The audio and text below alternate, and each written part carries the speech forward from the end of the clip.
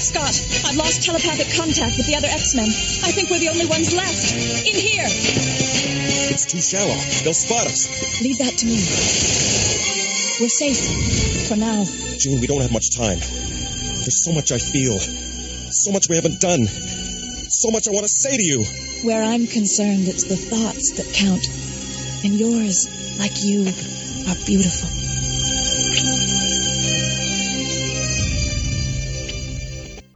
Hello, and welcome to a brand new episode of Third Degree Byrne. My name is Brian Hughes, and I'm here with, well, nobody. Yeah, we already recorded the episode and everything. It's just like picked up right in the middle, and there was no introduction. So I wanted to throw something here at the beginning. What you're going to get is the second part of our coverage of Uncanny X-Men's issue 137. So if you're following on a CBR or if you're reading a handheld copy of that X-Men issue, it is on page 27. And it's the page, that's where it picks up on. And that's the page where Wolverine finds himself within the Watcher's Sanctum. So, there's a lot going on here. Of course, we finished this issue. We discuss a number of things about what's going to be happening over the next couple of weeks on Third Degree Byrne, both with Tim and myself and the interns, David Thompson and John Hyatt. And we'll be reading some listener feedback. So just sit back, enjoy, as Third Degree Byrne covers the Dark Phoenix saga here on the Two True Freaks Internet Radio Network. All right, so here we are on the next page, and smooth. You like that, huh? That was very natural. Very natural. Yeah, but looking at the next page, I cannot look away from this green plant next to Wolverine. Is it a plant or it's is it some sort of? It's moon asparagus. But it's got some, unfortunately, very phallic appendages on it. Yeah, some green dick. Yeah. I mean, kind of like looks a little bit like a triffid. A triffid. Yeah. Well, it's because it's got the head sticking up. It's got the legs sticking out with a boxing glove on it. And is he in Leandra's room? No, this is the Watcher. This is the Watcher's lair. I know. And we also got. Hey, the Watcher's a lonely guy, The first thing he does is kick somebody out of his place. Come on. Well, hey, you don't want somebody crashing into your house. Come on. Yeah, now, before we actually started recording, we were talking about this scene and the fact that it mirrors the segment in Fantastic Four 13. On page 21. Yeah, where the Red Ghost gets into the Watcher's lair. And so if you look at that and you look at this, you're going to see some very similar scenes, especially the volcanic planet segment, a dinosaur segment, and Wolverine getting kicked out on his head. Mm-hmm. Yeah, all of the panels except for the first one where we see Wolverine, where he first dropped into the room there, are all redrawn, and I'm really particularly interested in the one that shows the volcano planet, which is almost like an exact duplicate of that panel. It's really cool. Yes. Does the Watcher's big head remind anybody of the MCP from Tron? Well, now it does. I'm gonna have to make sure that I write down next time I'm in an argument. Wolverine's. No, wait, this is it. Wolverine or the Watcher? I'm trying to. Okay, very well. If words will not persuade you, let actions take their place. Start using that at work. Yeah, right. I was trying with my daughter. Maybe. And the Watcher is very supreme intelligence, like here. Yeah, it's kind of crazy. But I love this line. I am pledged never to interfere, yet I do, in the lives and affairs of beings whom I observe all the time. It's almost like you need Deadpool in here to give you the sides on this.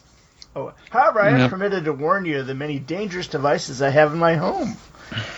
It would have been great here if they had put an asterisk, kind of some self-revocation, where they put right after the beings whom I observe a little asterisk and said, except for this issue, this issue, this issue, this issue. See, here, and here. See the following issues where he did interfere. Interferes. Yeah, but who's going to take credit for that, Louise or Sneaky Salicrup? Yeah, Jim. Now, has Byrne himself ever commented as to why he decided to homage this page? Because it's very interesting as to why why he would do this. It's a totally, it seems, irrelevant page or irrelevant action for him to bring Wolverine into the Watcher's home, except I guess to establish that the Watcher is there. But I wonder why he decided to homage so faithfully that page from Fantastic Four 13, because it was the 17th year. I mean, that's not a very significant year. It's not like 20 or 25 or something like that. So, does anyone know? Has he talked about this somewhere? I have not read on that myself. I know that, of course, he had always had this fascination and love for the works of Kirby, especially Fantastic Four. His first Fantastic Four book was issue 5, and he's just always had a love for it. And early in his career, you saw him do a lot of homages to the works of Kirby. And so seeing this in that doesn't surprise me at all. Okay. Now, whether or not, he prepared Chris Claremont for that, I don't know. Because it could have been Claremont's idea. We don't know. He could have said, "Hey, how about we?" But I kind of agree. I know his love for Kirby is probably the reason why he did it. Mm-hmm. And he likes to make little references either to his own work or to previous works. Yeah. It's always a nice sign of respect. I think so. Those that have come before you. Definitely is. It's nice. I like it. I think it's really cool. But I was just wondering if he said why he specifically didn't. It is a little out of place. I mean, you could excise this from the book and it wouldn't make a difference. The only thing it does is it does kind of it doesn't incapacitate. It flummoxes him so that when he gets out and you get that way, you get the scene with him and what we got with Storm. Next, yeah. And here he comes out and gets released from the Watcher's home, and there he is with Storm on the next page. Yep. And you can't fool Wolverine very easily because my instincts, my senses are telling me this ain't her. Well, I guess it shows that apparently a Skrull does not, their shape-shifting ability does not go so far down as to pheromones or smells or anything like that. So, I'd be curious. It's been so many years since I read Secret Invasion. If Wolverine still had that ability to detect, an imposter, a Skrull pretending. Again, this is Storm, who he had spent so much time with. That's true. That he knows, everything there is to know. He knows how she stands, how she smells, and when she's afraid, how she smells, or when she's happy, how she smells. It's all different and relative. Well, and he's not 100% sure because when he flips her, he says, "I hope I'm not making making a big mistake, lady." So he's not.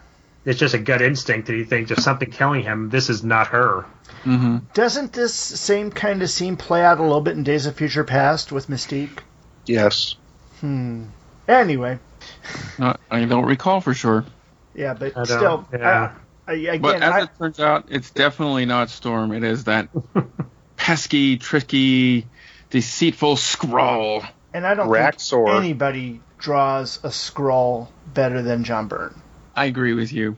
He does the best scrolls. I love the way he does scrolls. Well, he emphasized the ridges, or not the ridges, on the chin. The chin. Which the bone structure in the face. And they are a little more human-like. I mean, if you look at the way Kirby originally drew them, they had much bigger ears. They looked more goblin-esque. Exactly. Yeah. And that's what I thought they did a great job with him in Miss Marvel or Captain Marvel when they translate him to the big screen. Yeah, they did a good job. And then there is the classic Wolverine claws out on the next page. Don't mess with me. Yeah, And the very scared Skrull, arm out. Oh, crap. Yeah, very quickly went from "I am your death" to "No." Wait a minute. Right. I love that panel next to him where he's getting zapped. Just the play. It's all almost monochromatic. But you get such a sense of the light and the shadow when he's getting zapped by the Kree. Yeah. Speaking of which, this is cheating. It's cheating. All right. Said enough. But now, of course, these guys, they start their little battle here. Mm-hmm.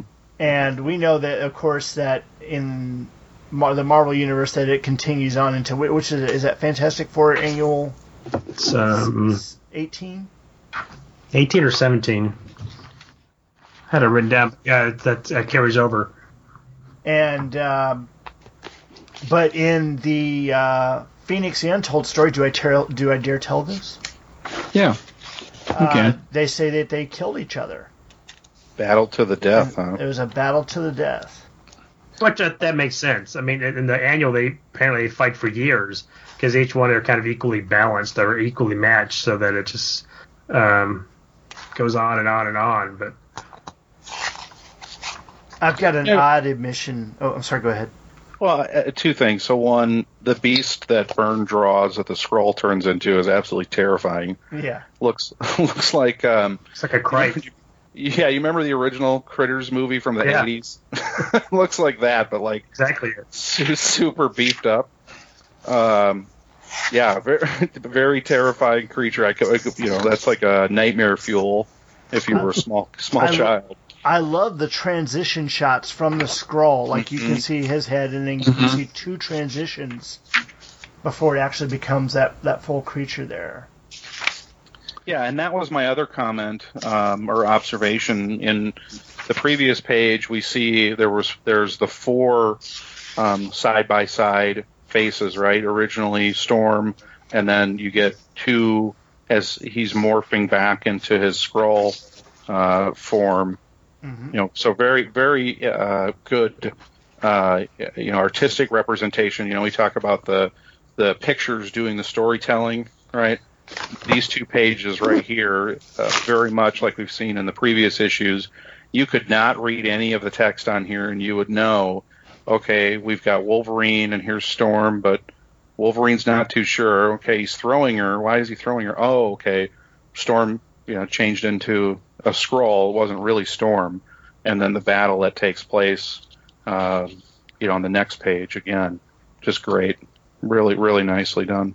Mm-hmm. No, on the next page, they've got that segment at the bottom where Nightcrawler is moving around and he spots Manta. And the first segment, it looks like he's been running down, trying to get down there, and he's coming around a corner. And for whatever reason, as I see this image, I hear my dog coming around the corner in the hallway and his tail banging on the walls. If that makes any sense. That's sad. It's sad that I think of it that way, but it's like because of the tail and the way it looks like he's running, he's making a whole, not necessarily a whole lot of noise, but you can hear the little pitter patter of his whatever you want to call those 2-toed feet. I think it would sound kind of like someone barefoot running. Maybe like Chucky running through the hallways. Oh yeah. Oh. Speaking of which, there's the reboot coming. I don't think it looks as scary as the original. Oh, I hate the redesign of Chucky too. Yeah, that's a whole nother show. I love what they did in Ready Player One with Chucky. One of the funniest scenes in the movie, and that's a good movie. That is a good movie. But you can't repeat what they said in that scene. Right. Anyway. I agree though with your tail observation because when I've always understood that the tails on animals is like an extra. Sensory perception, right? Yeah. That it gives them additional ability. When you look at Nightcrawler in the next page, look at his tail is tucked tight next to his leg, as not to, betray his position or to make noise. Like what cats do. Mm-hmm. I really love the texture of that image, the Zipatone or whatever it is they're using in the shadowed backgrounds behind Manta. And then making that machinery, the purple that it is, It even kind of flows with the architecture of the stuff in the frame above. Yeah. Well, you can see that he's actually disappearing because when he's going into the shadows, all you see are his eyes. He's literally, supposedly he comes almost invisible in shadow. Up on the next page. Yeah, when he's up in the in the kind of climbing on that with her in the foreground, you see him. It looks like he's almost turning invisible. Yeah, which, that used to be a big part of his abilities. Yeah, I think when Dave Cockrum created that way back when, at the beginning, and it was kind of a big part of his ability that he would disappear into the shadows, that you couldn't see him. Although then they just showed the eyes so that we, the reader, knew where he was. So I like that too. As I understand it, Byrne, Cockrum, and Claremont all never came together on how that worked. They all had their own ideas and thoughts on it. And even in here, Byrne didn't agree with the dialogue that he gave Manta because it makes it seem like she has 360-degree, like infravision. Yeah. Or whatever. But if she can sense heat, she might be able to sense something behind her. But not necessarily with her eyes. She didn't necessarily she's sensing it with her eyes. She may just be sensing it with her body. So maybe she has some kind of a 360 peripheral that she can. And it's just a way to it's just kind of a cool flip that he thinks he's being invisible, and it turns out he's not. He's standing out like a flare because right. That doesn't work out too well for him, does it? No. Which I never understood about him disappearing in Deep Shadow is if he had a darker costume, but he's got white gloves and boots. Yeah. And not that I'm arguing with the costume because I think Nightcrawler is one of the best costumes designed. Yeah. I love it. And I've heard people say that Cockrum is one of the better costume designers out there, or was, and I agree. He came up with some great stuff. No, I agree with that too. I love his work on Legion of Superheroes just for the costumes themselves, except for maybe Cosmic Boy. Well, there's a delicate balance in the costumes, right? You don't want them too over stylized or too of their time.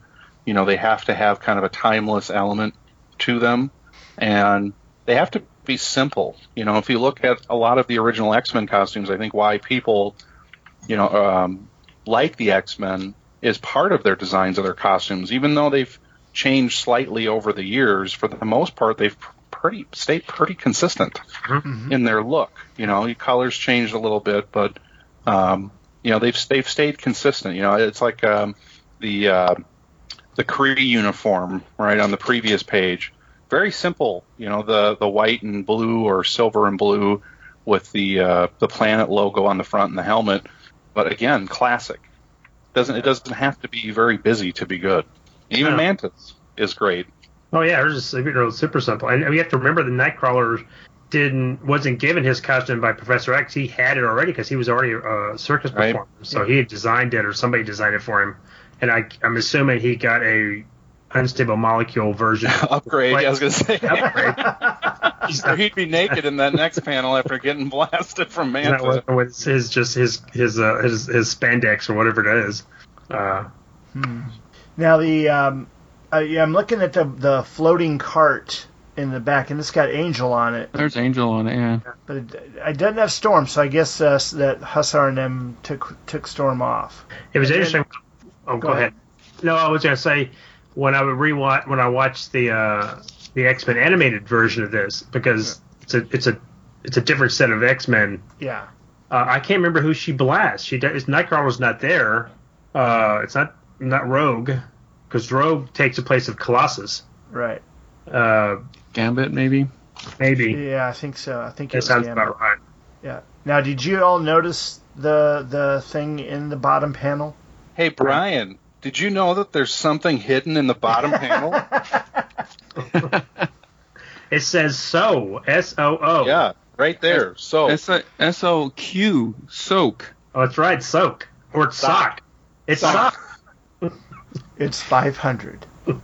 This is his 500th page. That is super cool. I did not. To be fair to the listeners, none of us had found the hidden numbers in the panel after all these years and many times reading the story.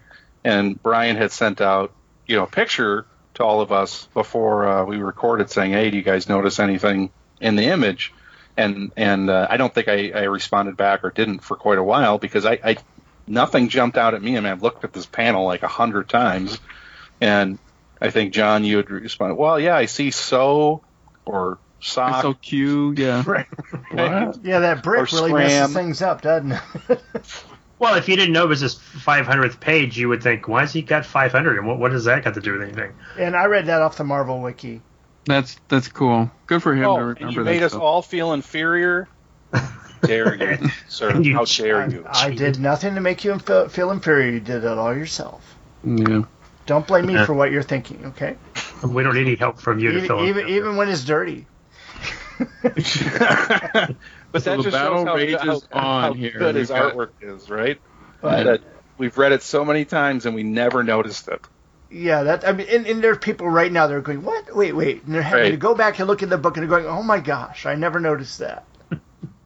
And it's interesting to note, in all this, none of us sit there and said, wow, Colossus is the first one to take out a guardsman. No, because you know why? He took out half a guardsman. There's 500 in that rubble. Oh man, and still Gladiator looks cool, even small like Mm-hmm. that. Yep. And the Beast, of course, is hanging from up above and taking a shot at, I guess that's Benny, or is that Cecil? out. Which I one's don't know. which? I don't know which is Benny and which is Cecil. Yeah, that is interesting. Well, I mean, He's going to need some detangler or something, right, after getting shocked? see, now I have to do a little bit of research on here. Google. Yeah. I think he's. I think the small one is Benny because I think in the cartoon Cecil is the dinosaur and Benny's the boy. Well, he said, right in the next panel, right, Gladiator says to get to Benny, Colossus. Yeah. So it's Okay, so then we know. Ouch. Yeah, and here I like the Beast's hair sticking on end, the way that Byrne drew that, so he can. That looks so It's- painful. Yeah, and the facial expression is also definitely filled with pain, and very very good rendition here. And then I just like, who do we decide the big one was? Is that Benny? that like The is small one's Benny. I like Yeah. Cecil's So the foot big- just kind of his foot hanging hanging there out. in between the bricks.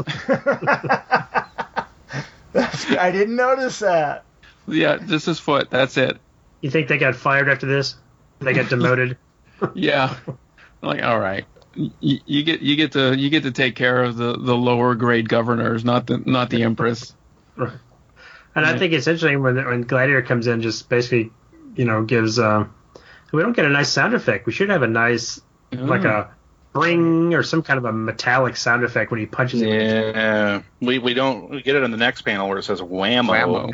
And Right. then the next one, when you get scrack. As I he guess. takes the stone pillar.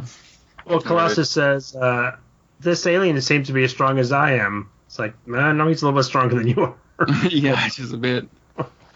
He comes from Krypton. Yeah. And again, definite Byrne rubble and Byrne details. Mm-hmm. And as we turn the page, hands on hips, I dare to attack me. Boom. Arms he akimbo. has a sense of style there, doesn't he? He's like, Yeah. Cape blowing in the wind. this is the image I would, for some reason this Crawl. panel always stood out. So I remember when I've been reading this so many times, it's because it just shows how powerful he is. He's just standing, it's getting cracked in the head with a stone pillar. Mm-hmm. And it breaks on his hair. Yeah. Tough mohawk. It breaks on his hair with a nice big crumb. It didn't mess his hair up, that's for sure. That's some pretty good hair gel. I was a couple years back. I took my son to Six Flags, and we went on the Titan. And as we're standing in line, there's a guy in the front car of the Titan, and he has got a huge mohawk, even a little bit bigger than this. And the way the line went, we actually saw that same car when it came back, and his mohawk was just wrecked. And he's sitting there tending to it like it's a dead snake. Well, So he must not have had L.A. looks. Anybody remember that? Well, Gladiator's focusing all of his psionic powers to reinforce that mohawk. Yeah, definitely. So you have a pretty impressive battle here beneath as rubble crumbles around them. I gotta say, though, I love this little speech from Colossus, saying that anything is possible so long as we stand, we fight, so long as we fight, no matter what the odds, we will prevail. Except now. Mm-hmm. Yeah, he was very idealistic. He was not going to be undone. And then 2 Men of Steel, definitely a reference to Gladiator's counterpart in the DC universe. Mm-hmm. And then cliche, one an irresistible force, the other an immovable object. Battling without let up, giving everything they have. In the end, though, it is not they who decide the issue. Rather, it is the ancient, fragile structures around them. Yeah. And I just noticed something. I always thought, because comic book characters can sometimes have ridiculous, footwear or boots. I always thought those were huge thigh-high boots for Gladiator, but clearly they must not be, because when he's emerging from the rubble, right, his costume is torn, so clearly he hasn't paid a visit to the Reed Richards supply shop for heroes to get his unstable molecules. But his the blue and the red portion of his suit are ripped. Mm-hmm. And those are clearly not. It's not a boot. Mm-hmm. I wonder if there's a scene that goes around where the color changes, like on my Captain America shirt. And then so the belt is even fake too. Mm-hmm. This is all budget. That's all it is. The Shi'ar are a sham. They're It's a one-piece bodysuit. Yeah. I see he managed to get his shirt off though. A onesie. Yeah, he had the Kirk moment. That's right. It's the Shi'ar version of a romper. Right. I seem to have torn my shirt, ladies. Yeah. And then here's Xavier seeing the defeat one by one. His X-Men are falling. He thought they had a chance. And Liliandra, of course, she wants to go and comfort and be there, but no. So we've got a lot of emotion in these 3 little panels here. Yep. She says, but I cannot console Professor X. I am the Empress. I must do my duty, no matter what it costs. And it actually looks like she is wiping away a tear at his pain at watching his children, as he calls them, as he's watching the X-Men be taken out one by one, pretty badly, right at that. Yeah, not a gentle takedown. Definitely having their derriere handed to them. Rather. But they're not fighting. But the guards are not fighting to the death. They're not. They're just subduing and basically knocking them out. They're not. You think Lilandrum gave him a directive? Yeah. I don't know. I don't know if it's just if it's just to feed him or if it's just. I mean, obviously you can't kill him. I mean, wouldn't it be interesting if they all got wiped out and we started with a brand new lineup of X-Men? Well, all new, all different. In all reality, Storm should have been killed. Too soon. Yeah. Oops. Yes, she should have. Yeah. I'm sure they were holding back. She probably, because the X-Men are noble foes, and they know that they're just doing this, so they just need to disable the X-Men to get to Phoenix. That's who they really want. So, yeah. Yep. And the chase is on in the next page, right? And the chase is on. Now it looks like we got Oracle at least. Yeah. Yeah, this whole sequence was done in the X-Men cartoon, almost verbatim, wasn't it? Panel, yeah. Pretty close, yeah. I love that the face on there on the wall as Gene's pointing into the alcove. It makes me think like the Watchers got those all over the place for him. Those are his cameras. Those are his little spy cameras. Yeah. Mm-hmm. Disguised as a Easter Island tiki.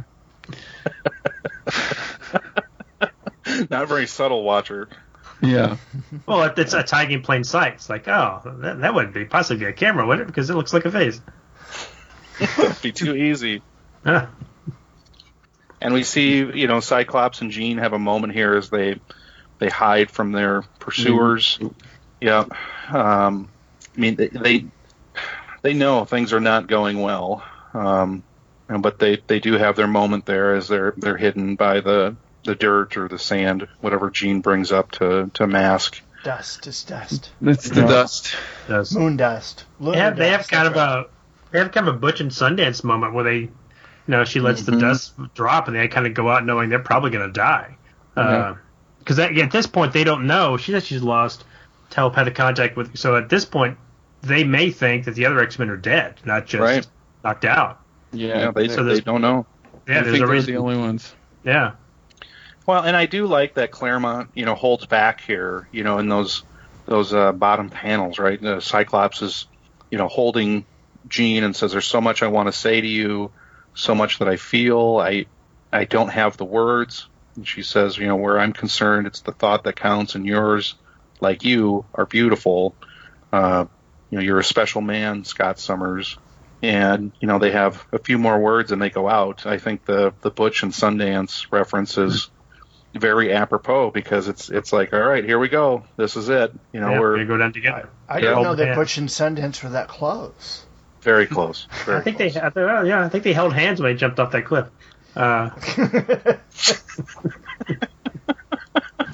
One of them was doing Catherine Ross. The other one could have been doing Ted Cassidy. So Anyway. Well, I think also it's interesting that when they go out and they're fighting Smasher and Starfire, whatever his name is, Oracle and Oracle Starbolt. and Smasher, Starbolt and Smasher, which I thought was kind of a lazy name. Yeah. Is that Badow or is that Buow? Buow. And Zark, of course. Favorite. That's such a bad sound effect. Sound effects were really strange back then, but I'll tell you, back then I just accepted them for what they were. So did Cyclops' optic blast actually hit Starbolt, or did they just miscolor it yellow going behind Starbolt? I think it's going behind his they're missing each other, I think. Yeah. It is bent around the bolt. Not very intimidating, though. Zark. Zark. It's a little Zark. I hear it as Zark. No, the font is too small, but yes, I get. The thing with Cyclops' blast that I've never understood is if he focuses it into a fine point, is it more powerful than when he shoots it out in a large, beam? I mean, why didn't he fan out his beam bigger? I've never been able to understand that. I think Hotmu says he can focus it narrower and like push buttons and stuff, but maybe he's letting he's narrowing the beam, but he's letting less energy flow out, so it's a weaker beam. So it could he light someone's cigarette from across the room. He's played pool with his optic blast before, yeah, he has. He can. Now you don't want to sit there and use too much force, and if that thing is like ultimate, irresistible force, then it's going to knock the cue ball through the table rather than to the corner pocket. Yeah, but his visor works like shutters, like window shutters. Yeah. So that it allows so much light to go through. It's only through the visor that he has control. Without the visor, it's just full blast. Yeah, it's just all directional. Right. And wherever his eyes are pointed, that's where that's going to get the full blast. So and when he played pool, he actually did it using his glass. He just sit there and flipped up his glasses and did it. That's right, he did. And that comes up in isn't it the issue right after Byrne leaves with Brent Anderson, the Despair story? Possibly. And then I know he did it in the X-Men versus Teen Titans also. Maybe he was squinting. Yeah. Yeah. So anyway. This top panel, this is where I think that the cover of 137 would be placed. Yeah. Yeah. If you look at the cover of 137, this is the scene or the point of the battle of when the cover of 137 would be placed at them. They're fighting they're fighting. The Phoenix must die. This is the last of when these two come, or maybe just slightly a few seconds later, as we see down here, where Hussar and Gladiator show up, and I don't know who the third person is. I'd have to look at all the character designs to try to figure out. There's Earthquake, Hussar, Gladiator. Oh, yeah, the one on the right. Those two on the right. I've never even noticed them before. That's Star Sheila. I have no idea who that is. Yeah, I was gonna say. Well, maybe one of those was that growing one that was the Colossal Boy knockoff. Yeah, I think the Colossal Boy one is the one next to Gladiator, and then I don't know who looks like it might be Manta, the final one there, but Could be Manta, could be She-Hulk. I mean, it could be Beanie, Yeah. possibly if Cecil is still under that rubble. Well, and that's the thing. Up until this point, we have not seen any. There's been a 1-to-1 ratio on the X-Men, so we haven't seen more than whatever. Who were the 4 originally that were fighting them, though? It was Oracle, Starbolt, Smasher, and who was the other one that was with them? Manta was with them. If you go back a few pages, you'll see that Manta was with Starbolt and Oracle, but then she must have peeled off to go find Nightcrawler in them. And when Angel gets thrown down the shaft. Yeah, right. That's right. And so then for the other team, it was Gladiator, Benny, Cecil, and who? Looks like just those 2 or 3. Was it just Gladiator, Benny, and Cecil? Yep. Yes, it was. So Does Gladiator really need anybody else? Yeah, but the thing is that it was a 1-to-1. Yeah. And so that means there's one missing. He went. Well, one of them's taking a break. Yeah. Tag team. Well, it's 15-minute union break. So anyway, the battle ensues. They were young. I love the commentary up here. It really gives you the emotional build up to what's going on. Once upon a time, the Once Upon a Time story, Jean Grey, Scott Summers, they were young, they were loved, they were heroes. And today they will prove it. And all of a sudden you see that bigger flash of light, and then the Shi'ar up there going, oh shit. Yeah, because you see the Shire vessel, and then you see back on the moon that big light, almost like a Kirby crackle at the bottom starting. Yeah. Yeah, I never noticed that. Yep. That's where... And I think it's interesting that you don't see what triggers her transformation. It's just later, something, Cyclops is taken down, knocked whatever, has something happen to him, so she kind of loses control. Totally off panel, yeah. Which is cool because you get, as you said, it's a great reveal once you flip that page of the bug ship being blasted. And if you're seeing a large light from space on the surface of a moon or a planet, that's big. So, especially since you know that there's no one down there except for people. Right. Yeah, it's not a laser pointer. It's not your guys singing going, hey, we've got him under control. Right. Yeah, but I mean, again, I'm sitting there looking at perspective here because you've got the Shire vessel going away from the moon, and then in the next panel, there's a planet that's to their immediate right where the thing is coming from. I mean, I would see that if they saw something was going on, they'd be turning the ship, and that's how that beam would get to them. But it makes it look like it's a lot closer than it was in the panel before. Yeah, it's all perspective, but yeah. All perspective, yep. And it looks like, I mean, I always, when I first read this, I thought, well, that's not the ship that Professor X and Alundra, they're on. It was a different, because it looks like this ship is obliterated, but it's just, I guess it's almost crippled because they're doing their Star Trek acting and they're being thrown around. Wait a second here, though. Okay, hold on a second. If you go back to page 36. Wait a minute. If you go back, I'm looking at the yes on that. At the CBR, okay? And if you go back to go back 3 pages, page 36, you see Lilandra in what looks to be like a furry, feathery kind of cloak or something. Yeah, where she's crying? Yeah, where she's crying, okay? And then you go 3 pages later, she's in armor. She's full armor up. Yeah. Well, she thinks they're gonna, she thought they're, see, that's not a fur, that's a towel. That's a towel around her neck. She just got out of the shower. She got a towel around her neck. She's getting cleaned up. She's fixing to get in her formal armor. Yeah. I remember reading this when I was younger, and I thought initially when I read the text box and saw the beam, even though I know it's not red, I thought it was Cyclops. I thought for a minute that he had lost control because the text box, the narration box, says the energy flare lights up half a lunar hemisphere, a plasma bolt, right? A plasma bolt, that's the Cyclops part, of monstrous proportions punching through the starship's defensive force fields like they don't exist. All right, and then of course you get the next two boxes telling you what's happening, announcing to all the universe that the Phoenix is reborn. Right. So at first I thought it was Cyclops, that he had just kind of did the all right, that's it, I'm done playing.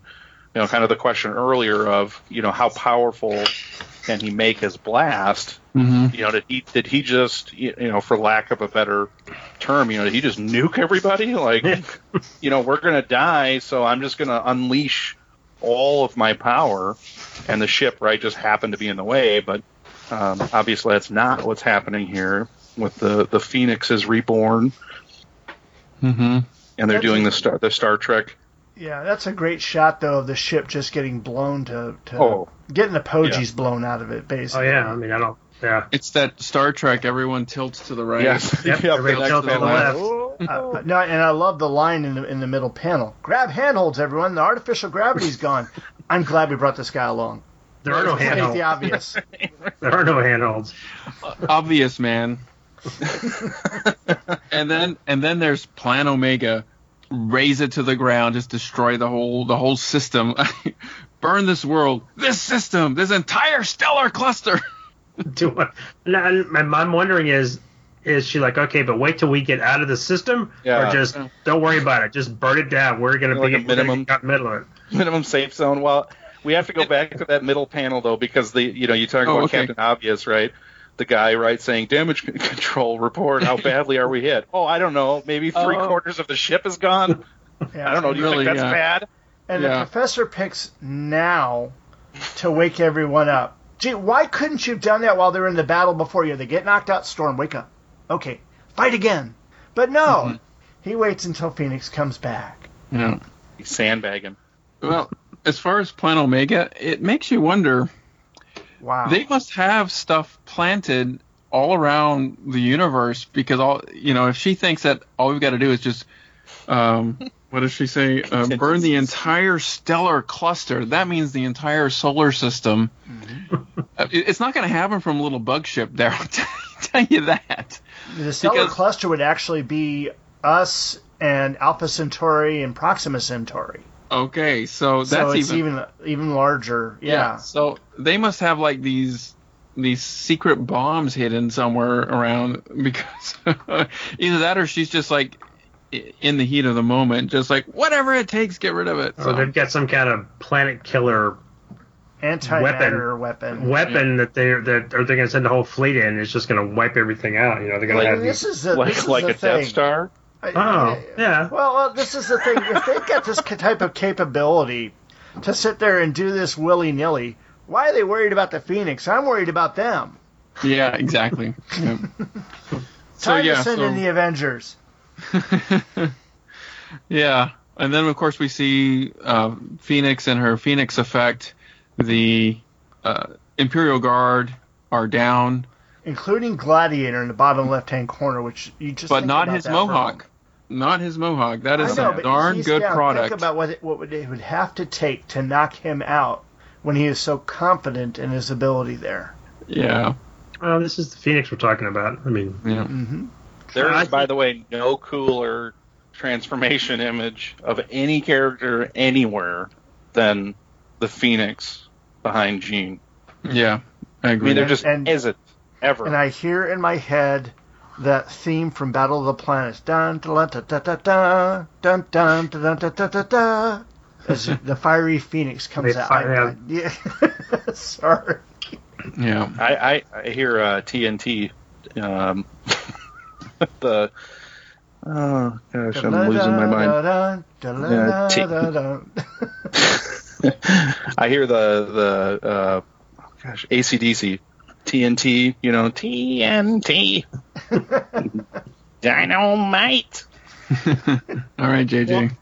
I want to know if her costume change is built into her because she says it happened so fast. There's no time to thought. She saw Cyclops cut down, and the cry of shock and grief and terror that welled within her shattered the psychic bonds.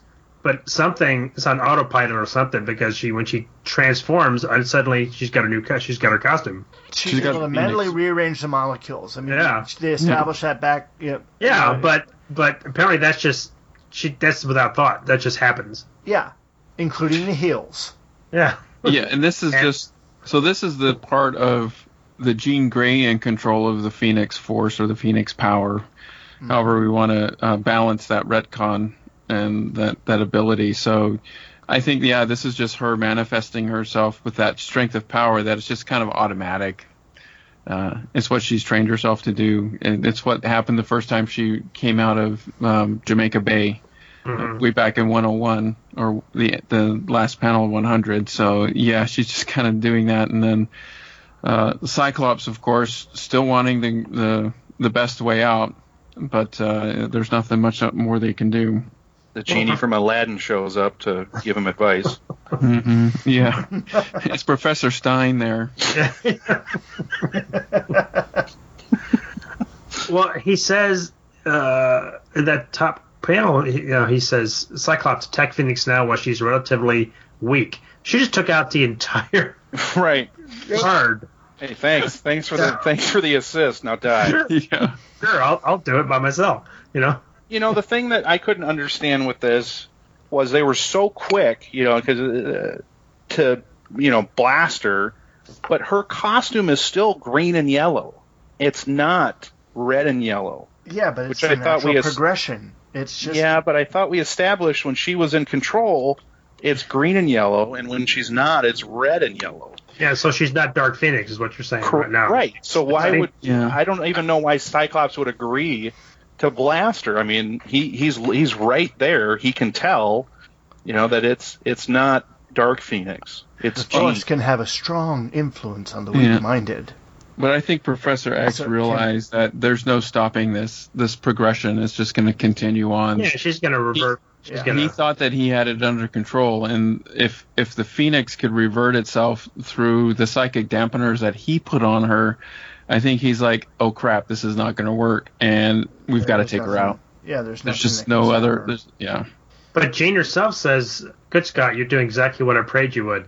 So it's almost like this is part. I mean, it seems like she became Phoenix out of she couldn't help it. It was just a reflex. Yeah. But it seems now that she's either formed a plan or she has an idea of what is she already thinking of what she's going to do at the end of this issue. This is broadcasting that as we look back on it, like this is she's got her plan. Telegraphing it, yeah. This is the one part in the story that I take issue with, and you can probably hear it in my voice. Is this one panel here, David? No, I'm just saying, is this what you're referring to? It's this whole page, where so in we talked previously about the pages before this where we don't see exactly what happens to Scott, but we do get an indication here where the last time we saw him, right, his costume was intact, and here now it's not, right? It's ripped to shreds. Yeah.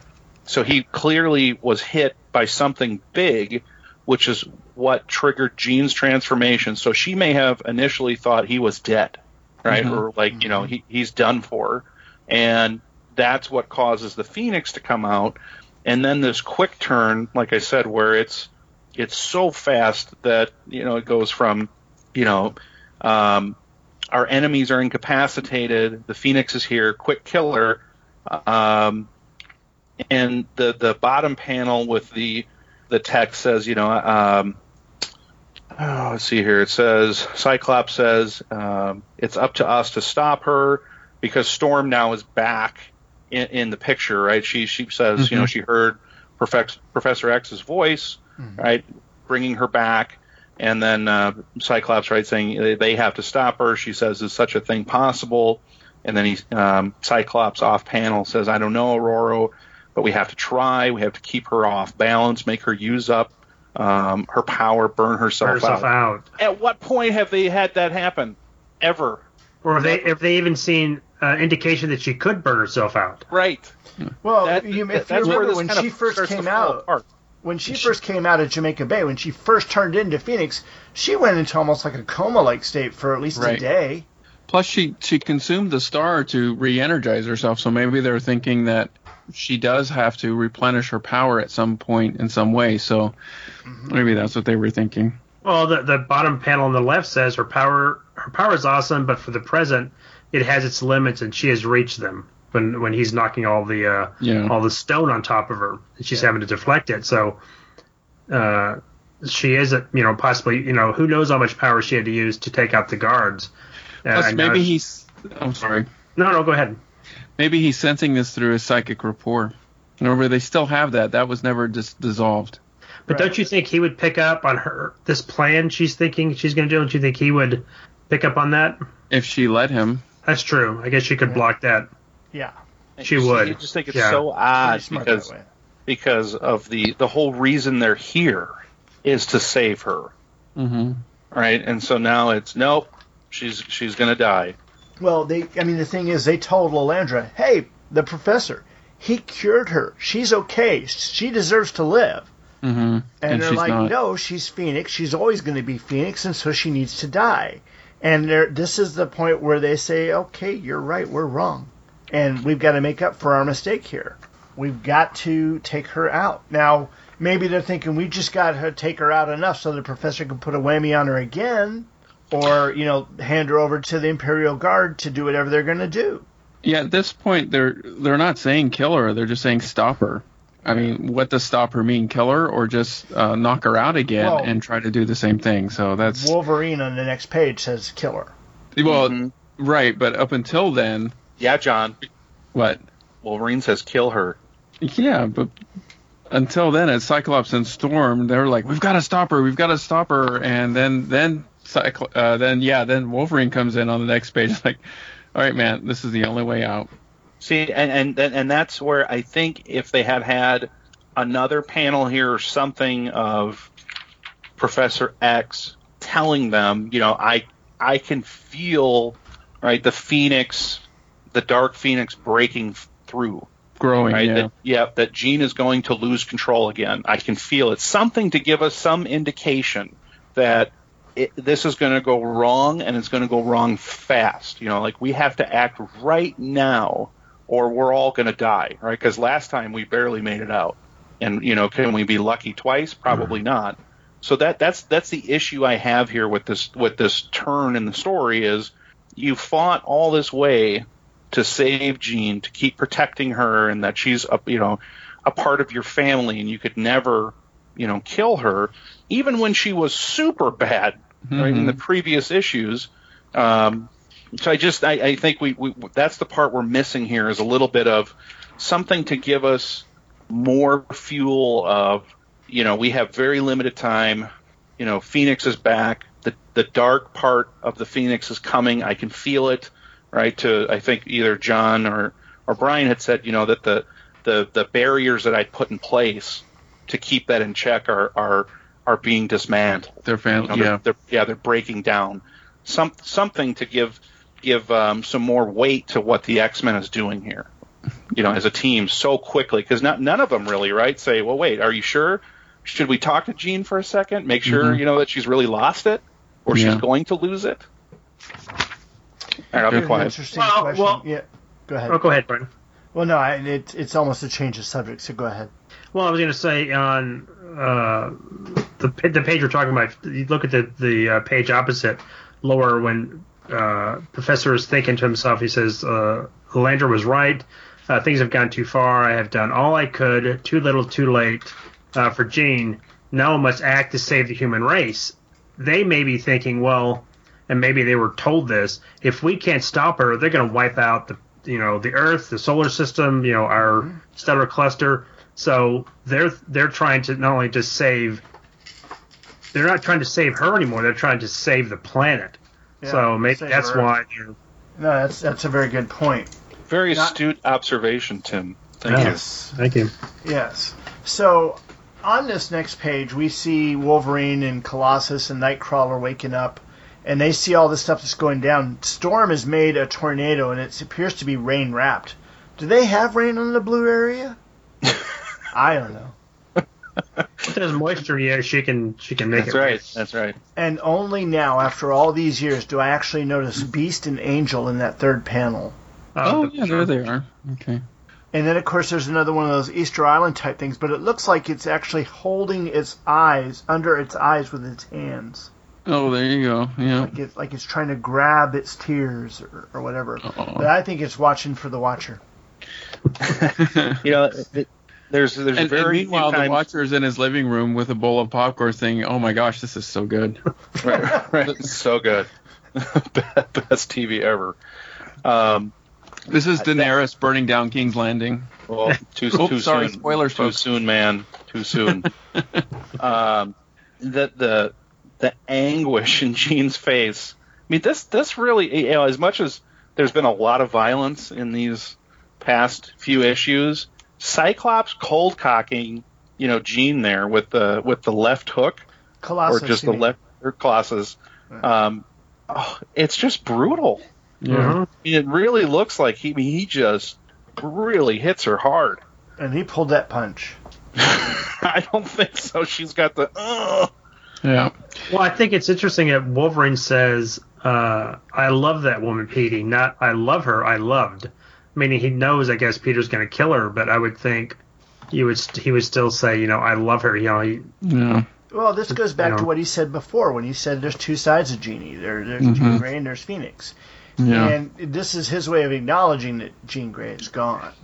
And here is where, since 3 pages ago, the scene on the moon with the Imperial Guard coming in for the last kill before the bug ship got blown up. This is where we actually start seeing a lot of those seeds for the Phoenix Force story to come out, or the dual personality, or the dual thing.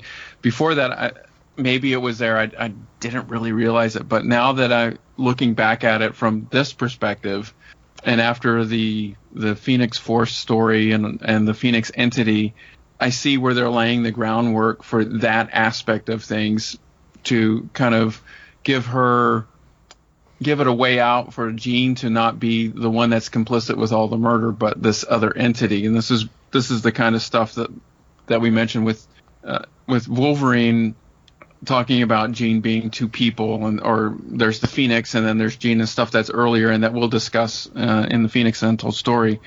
But here, and that last panel on that page there, where with Colossus hitting her, that actual vision of, or that image of Jean, to me looks very much like Cockrum, doesn't it? Oh, to me that's so Byrne. That's so Byrne. You think that's Byrne? To me, it looks Just so much lips. like Cockrum stuff. But the curve of the lips, and then the way the brow is furrowed, and of course just her hair. No, this to me is vintage Byrne. Just even Terry Austin couldn't overcome that. Yeah, no, it's a great panel. But well, what a backhanded insult that was. Like, no, that's not an insult in any way. What I'm saying is that especially with early Byrne women, he had this tendency to make them very thick-lipped, like what you see in Jean here, and he did furrow the brow very often on them, so that a lot of the females had similar appearances. That was a lot of complaints that people made over the years. Not for and me. This right here is to me, it's very vintage Byrne. Okay. And again, Terry Austin inks is not a method of hiding it or anything, but I mean, it seemed to almost accentuate it. Yeah. Very good. We admire the hundreds of individual hairs on Wolverine's body in 2 panels. Oh my God. It's funny because today someone had asked Byrne about, doing the Rocky version of the Thing, and how other artists sit there and lament, my God, it's such a task to do that. And what Byrne says is, he goes, it's more of a Zen thing for him. The pencil just flows and does it. And I'm sure that's exactly what happens there with that. All right. Well, he loves drawing rubble, and that's just a walking pile of rubble, so... Yeah. Yeah. But I mean, even with Wolverine's hair, I think it's the same kind of thing. Unless there's a special, ultra Chicago guy hair zipatone. Nobody else has really drawn Wolverine Chicago this way. Bear fan, yeah. Well, that's one of the cool things about him and George Perez is the amount of detail that they put into their stuff on things that were, for most artists, kind of insignificant, like rubble or hair or things like that. It just because Perez was really he really drew a lot of the detail in the Rubble as well. If you look at the Korvac saga or the early appearance of Ultron 7 and Jocasta, when Jocasta was introduced way back in 160, 161 or 161, 162, it was just a lot of detail in those things that, you kind of look at it cursory and it's like, oh, you don't pay attention to it, but it really adds so much to the back of the story, and those little things just kind of bring that out.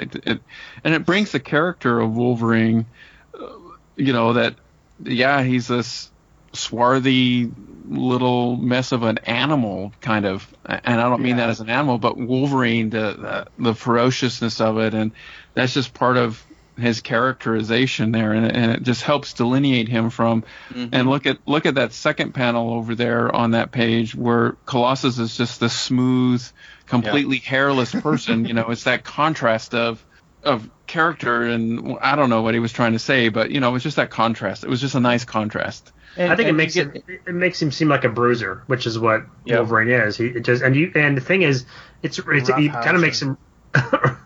Did you say Rosdower? Roughhauser. Oh, like you said, Rosdower.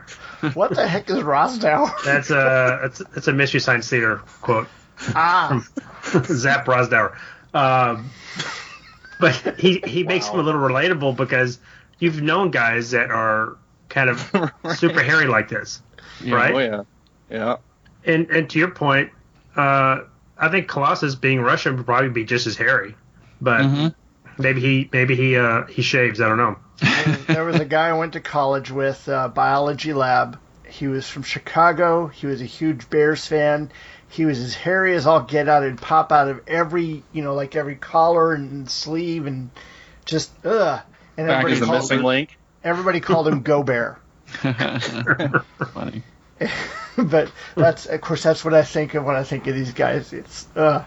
Well, and a lot of artists, and I think we've talked about it in previous issues, and we're seeing it here again, that same panel, you can tell that Wolverine is much smaller in stature than Colossus. Mm-hmm. And I see it all the time where Wolverine is drawn just kind of shorter or almost at the same level as those around him. And to me, that's not how he originally was drawn, right? That he was supposed to be like you said, Tim, this smaller, brutish, brawler kind of guy who's I think he's supposed to be about 5'1", 5'2", isn't he? 5'2". He's a little guy. Yeah, short and thick. Yeah, short, kind of that short and wide. And kind of the type you'd walk on and think, oh yeah, you're going to threaten me, and then he'd really whoop your butt. Yeah. Right. Then the shirt comes off and you see the whole carpet of hair on his body. It's like, oh yeah, this is trouble. A little bit like Puck in Alpha Flight. I think they're very similar. He's he drew Puck kind of hairy that way too. Yeah. So on the next page we've got Phoenix there, touching her chin, thinking, "Wow," and she knew he pulled his punch, because he was thinking of that stuff, but she saw his thoughts, and then she's pleading, kill me. Here comes Scott and Storm, and we're seeing her explain over here that she's inevitably it's going to happen. And here in the middle panel there, two beings, Jean Grey and Phoenix, separate, unique, bound together, a symbiote. I totally missed this, way back when. I just kind of thought that maybe it was just the power and just kind of an allegory of, oh yeah, I have these two things inside of me, but here's the groundwork again for the Phoenix entity, the separate cosmic entity that has inhabited her. So the seeds are laid for the revival that came 4 years later, 5 years later, 84, 85. Yeah. Yeah, I mean, again, that was all Kurt Busiek. When pulled on that, Byrne and Claremont did this, they honestly didn't sit there and say, we're doing this so that she can be brought back. Uh-huh. They just, they did this and they said she's dead, it's a real death. She's dead. She's gone. Yeah. And Byrne just said we should let it go at that. But every time Claremont saw even a sunset, oh, it reminds me of Jean. That can, she opened a can like that once. Oh, Jean, oh, she died. Yeah. And it was every X-Men, not just Cyclops or the Professor. Like Colossus is sitting there going, yeah, I punched a chin just like that once. Oh, Remember when I cold-cocked Jean on the alien moon? It's true. It's it's very much like Elektra, with Frank Miller, right? Being,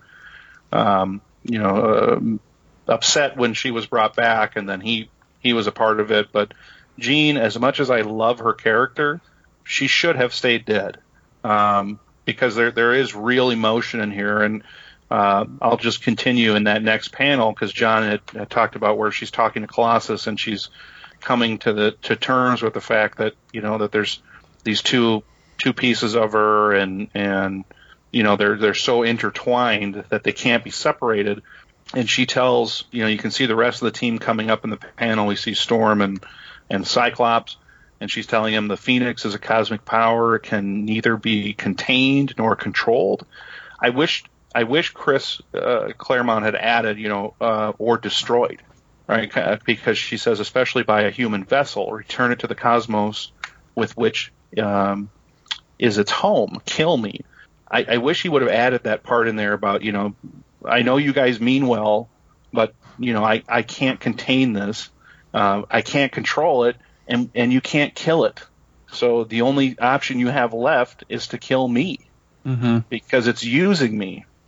And I think that's the real sacrifice here, is that, it's almost like, I hate to say it, but, like someone with a mental illness, right? And they have those moments of clarity where they realize, maybe some of you experience with elderly grandparents where, they have good days and bad days with Alzheimer's or dementia, but they have one of those really clear days. I feel like Jean here is having this clear, revelation about what's happening to her and what the Phoenix Force is doing, and this understanding of what it truly is, and the fact that they can't stop it, and they can't control it, and they can't contain it. It's almost like this, guys, we've tried, right? And it's just going to keep using me, so you got to kill me. And it's heartbreaking. And Cyclops is in denial. He's just like, no, you can fight this, Jean. You've got, you have the intellects, the will, a soul. Use them. Like she hasn't been. Right. Like, I'm glad. I didn't think of that before. Yeah. Well, TL's point that he's flipping again, because he made that 180 of, I guess I got to kill her. And everybody's fought so hard to kill her. Now suddenly, no. We don't have to kill you. You can. Right. You can fight this out. It's like, make up your mind. I mean, maybe that's how he would react. He's kind of torn. Here we get that transition, right, or this extra information that I wanted earlier, where she is in her own head saying the power, changing me. It's too soon. And, within one panel, she goes from the green and yellow to the red and yellow. Well, even that very next panel, she's in red. Yes. As soon as she walked in there, she's transformed, and then the Cyclops is right behind her. Old school Cylon, folks. Not reboot. Oh, come on, it was a good show. It was. I agree, it was. I love that stuff. Well, she says it's changing me. It's too soon. And I guess she's still in charge. Right. Well, and I think it's because still has this plan that she's come up with, that she's going to somehow, commit suicide.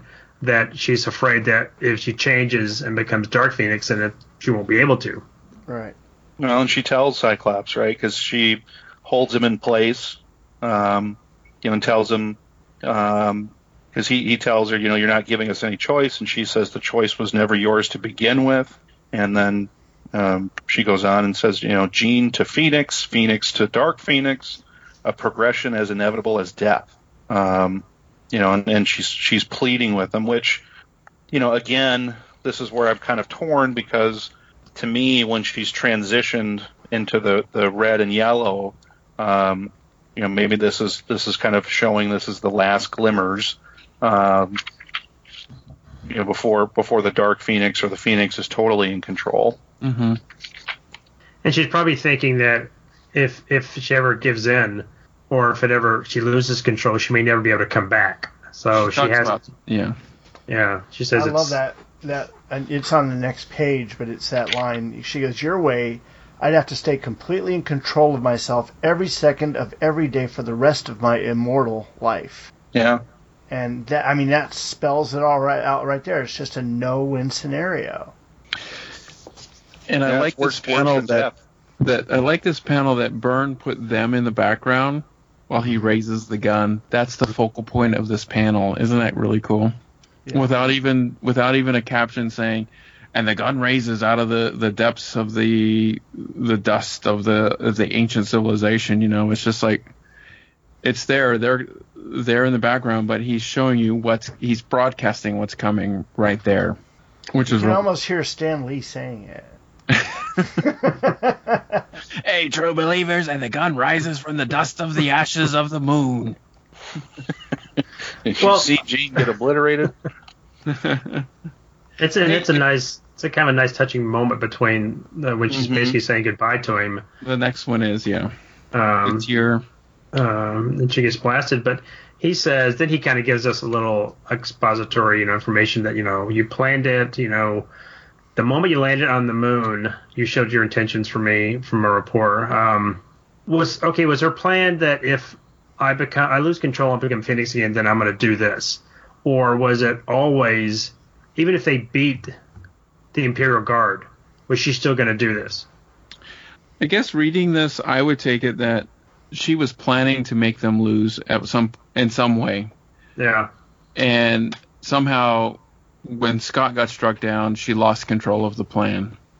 But I think she probably had planned that the X-Men would get defeated, and eventually she would be the one that was taken out. I think I would think that she probably had planned that the battle, whatever, all of the X-Men would eventually just be, and maybe she's the one that controlled the Imperial Guard from killing everybody and just knocking them out to the point where finally she would be the one that would be taken out at the end. But then they knocked her down, and she didn't anticipate that factor, and it triggered the Phoenix from rising through her and breaking down the barriers. No, I could see. I can agree with that up to a point, and I think the point there is when I don't think she realized how powerful her love was for Scott, even though we saw it bring her back once before. Mm-hmm. I think seeing him, almost die, right, is what we're kind of led to believe, since again he goes from a full costume to tatters. It just blew all those barriers out.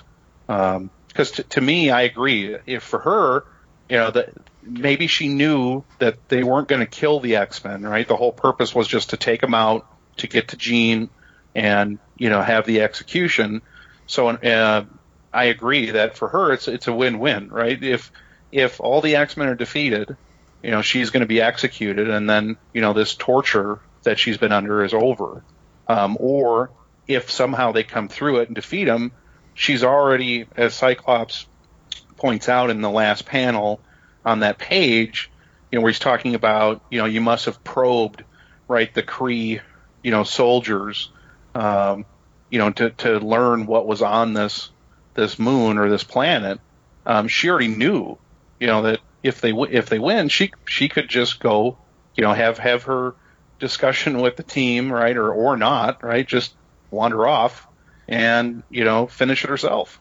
Because I really think that conversation that she has with Cyclops, and we see her have with the team on the previous page, where she's having her coming to terms with what's happened, and the your way, I have to stay completely in control of myself every second of every day for the rest of my immortal life. I mean, that's hell.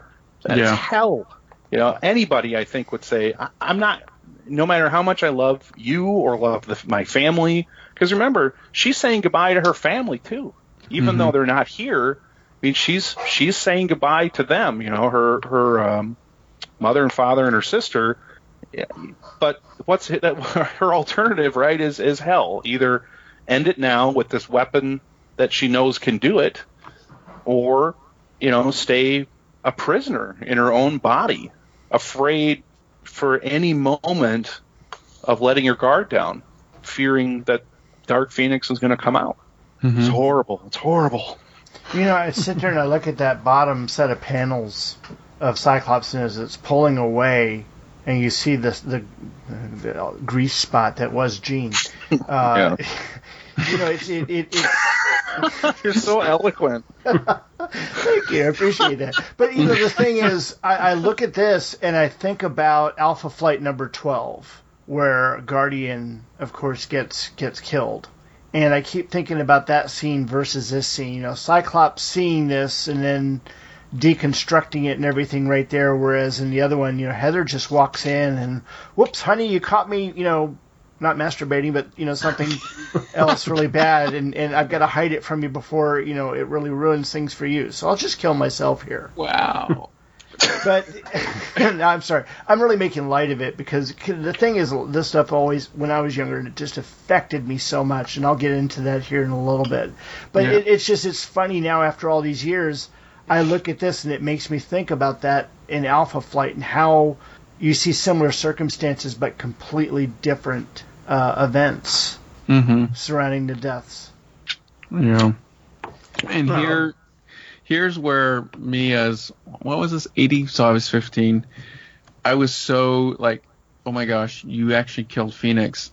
And this was back when, unless there was a definite body or something. People weren't coming back. I mean, this was back when Bucky and Uncle Ben were still dead. And Batman's parents.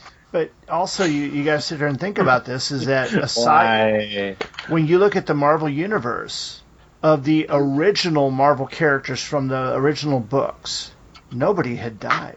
Yeah. Except for the ones that were part of the origins. This was the first, Captain Marvel had died by this point, I believe. Had he died by now? I don't think that graphic novel was out. I don't think so. So then Jean Grey was like the first, Marvel death. Big Marvel major death. Yeah, Bucky was definitely off panel, but it was still his was still a significant part of the Captain America mythos that Bucky was gone, and it was the whole horrible thing. But yeah, this was the first. But my thing was, after this came out, I was so devastated that I immediately started drawing her resurrection because she was a phoenix. Yeah. Phoenixes always come back from the fire, so it was. I wish I still had the little things I was trying to draw at the time, and I was like, I had the little, what did you call it? What did you call it, Brian? The grease stain. Yeah. I had the little stain, the ash stain there. And then a hand coming out, and then a body raising up. I was plotting this whole thing out. Oh, that's a horror film. Yeah, that sounds terrible, John. No, it was just, she was going to resurrect out of the ashes, like a phoenix does. So it was like, wow, whatever. But it reminds me of Austin Powers, right? I know. I know. Hey, I was 15. What can I say? Very badly burned. Help me right now. I think I'll make it. No, I was thinking of Jack Palance, and his idea for City Slickers 2 was basically the mound where Curly's buried. All the dirt comes off of it, and he gets out, dusts himself off. City folk. I was really, really angry and upset that he killed, that Phoenix was dead, because I was so invested in this character. Mm-hmm. And that is a credit to the storytelling, both of Austin and Byrne and Claremont, on how that they created and crafted such likable characters and such characters that you were interested in. And to me, it was just really, now that I look back on 15-year-old me, thinking, wow, that this really affected me this way. And there was a lot of storytelling that way that helped do that. And this was just one of those stories that I didn't want to see this. And then I was really angry, and spoilers for this, when he sent Frankie Ray off to be with Galactus to get her off the table, I was very pissed off. I actually wrote a letter to Marvel saying, what do you have against ginger redheads? Because it's just like, Frankie Ray, Phoenix, you've got to be kidding me. Did you write a sternly worded letter? It was a very sternly worded letter because I thought Frankie Ray was really cool, and I loved the whole Nova aspect of it. But that's for a whole different conversation about the Fantastic Four with John Byrne. But I'll tell you what, this was just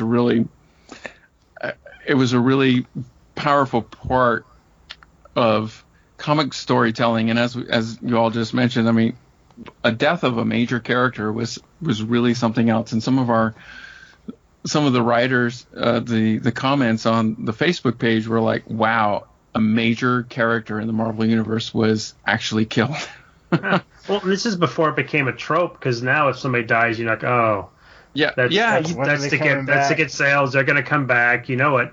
I mean, up to this point, Gwen Stacy had died. She wasn't a hero, but she was I could call her a major character. She was a major influence in Spider-Man's life. And she was dead. You know, then of course you get the Green Goblin, the next issue, where he's a major villain getting killed, and you weren't expecting any of those to come back until they started. Well, let's start come up with the new characters. Let's start bringing people back and I'm curious because maybe, I don't know if Brian or maybe somebody else can shed some light on this.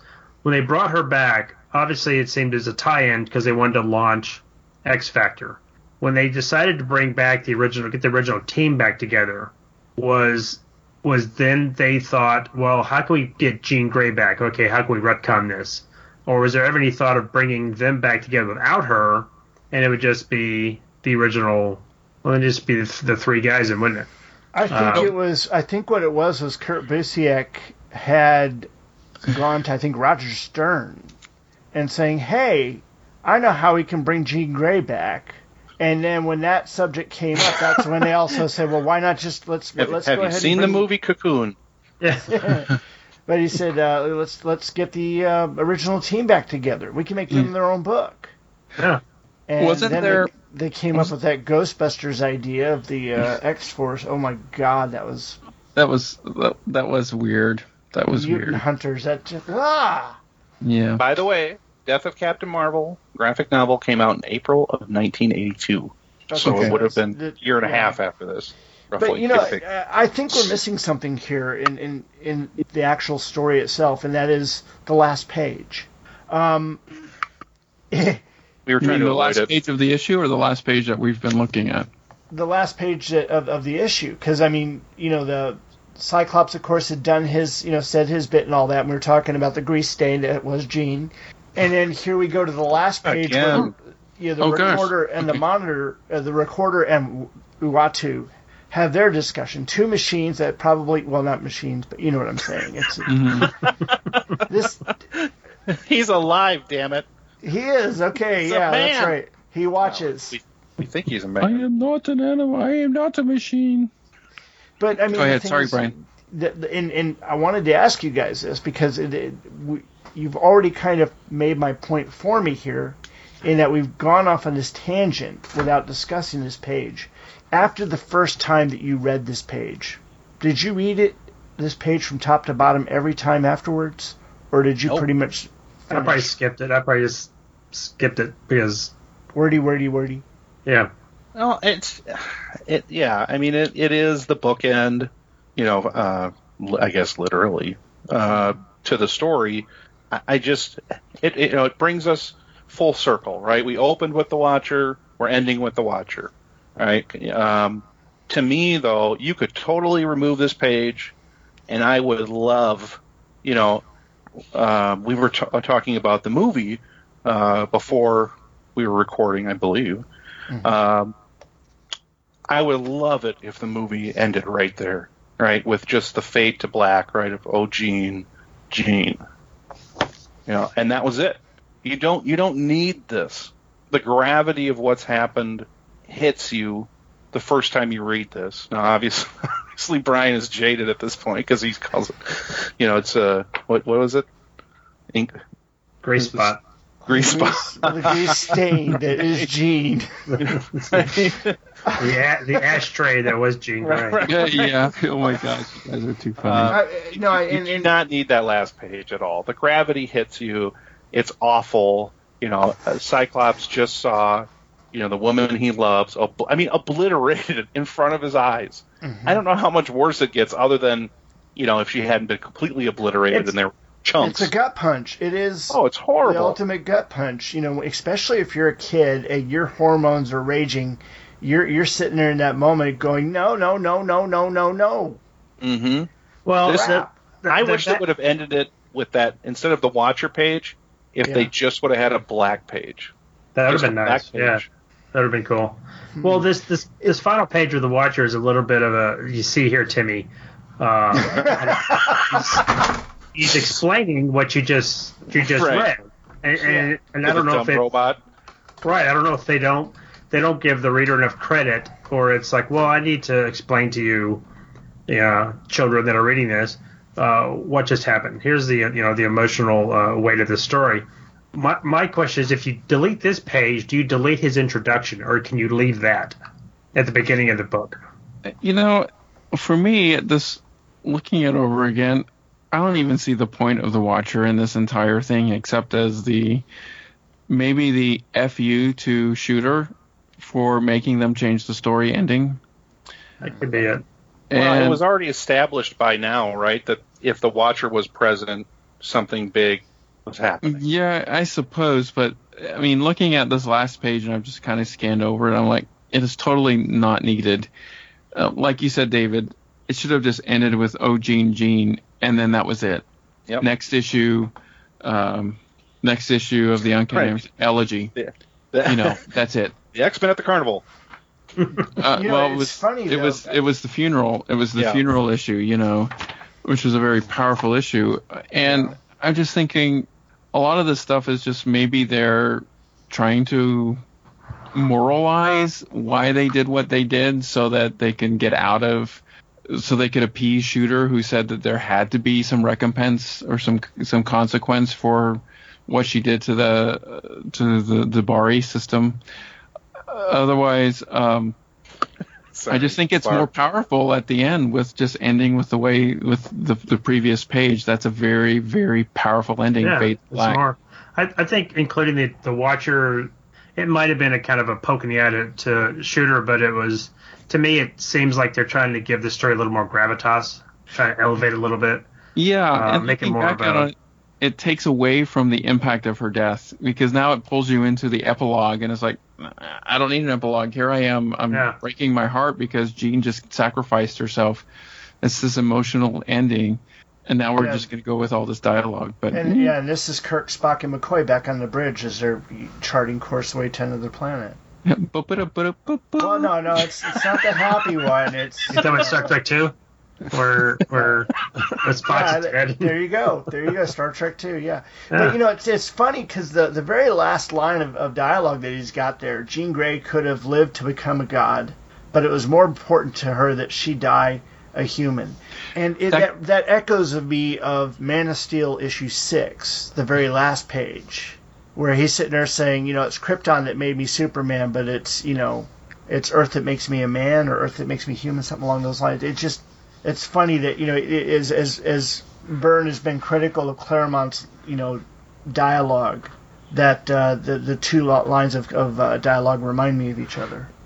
And you know what, for me, that last bubble that you just quoted, that could have been the very final box of this issue, where we know it's the Watcher saying it, but it's just that final bubble.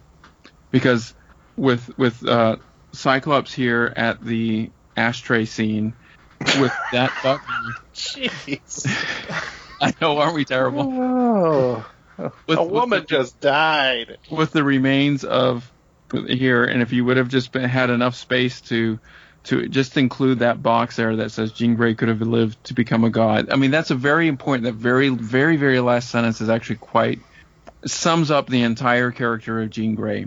Mm-hmm. It was more important for her to die than to be the god. Well, the goddess. I read a whole page of garbage to get to that. Well, they could have had this page black and had that as a caption or something with her logo. Yeah. Do any of you watch Agents of S.H.I.E.L.D. right now? Are you any of you watching the current season? I stopped. Fell off. There's a character that's on there that I could swear it is the Recorder in Human Guise. So it's like that's what I was thinking when I'm watching. Is that the Recorder? I don't know. I keep bouncing this idea that you guys threw out there about could you take the Watcher out of the book and affect anything?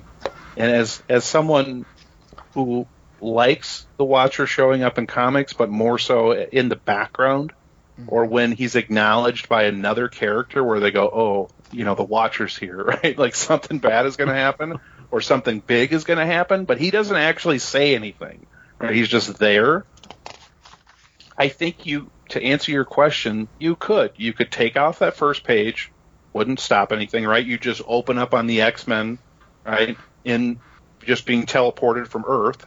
Then the page where Wolverine has the interaction with the Watcher, you could take that out and he just bops from one place to the other, falls out, through the door into Storm or the Skrull, and that doesn't affect it at all, right? And you take out the last page, I think you could totally from this book, and it would not change a thing. Yeah, no, you're correct there. You could do that. I mean, it's just the device. Adding gravitas to the story. Doesn't he do the same thing in the Trial of Galactus? Doesn't he have the Watcher come and get Byrne himself? Yeah, the Watcher does go to get Byrne, but I don't think. See, now I have to pull that one up. It's what, 84 or 85? No, not that late. I was in the Navy in 85, so this definitely came out. The Trial of Galactus definitely came out before that, so it must have been around 83. Let's see. I hope, anyway. Maybe it was. I don't know. I'm getting there. That's about the middle. I want to say it's about the middle of his run. Yeah, it was about the middle of the run. Yeah. 261. Yeah, 261 is the search for Reed Richards. Yeah.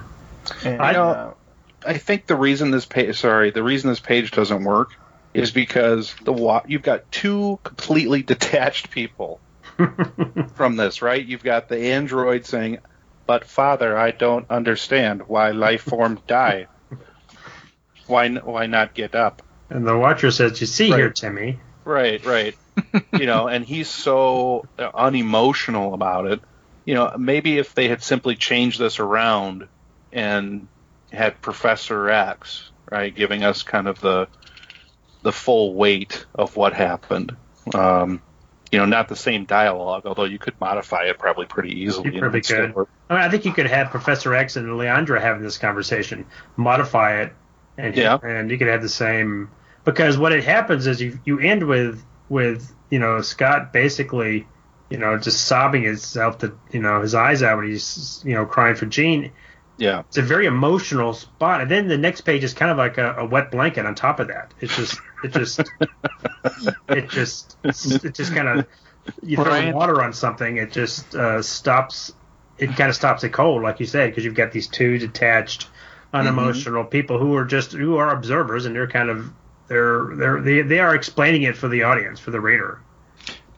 And we didn't need that because we had the entire. We had 5 pages. To me, it just really I love what you just said, Brian. It throws a wet blanket on. That was Tim. Tim. Sorry, Tim. Brian never says stuff so profound. Yeah. It throws a wet blanket on the power and the impact of the final 3 panels. Yeah. All that they needed to say from the Watcher was that last bubble. To me, that's the most important. That's the only thing I care about what the Watcher said in this entire page is that last bubble. Yeah, but even if it was just a black page, or it just completely maybe it showed other panels of the entire X-Men and the Shi'ar and the Imperial Guard bowing their heads in mourning, and then ending with that panel where maybe it's just nothing but the Watcher looking at the Earth with that panel, with that bubble, would have been more poignant. But all of this text here, of course, I don't. Looking at it now, I think it's superfluous. Back then, I don't know if I even cared about it, but I was more focused on that final panel on page previously. By the way, the Watcher in that last panel looks like he's getting ready to open up a rock concert.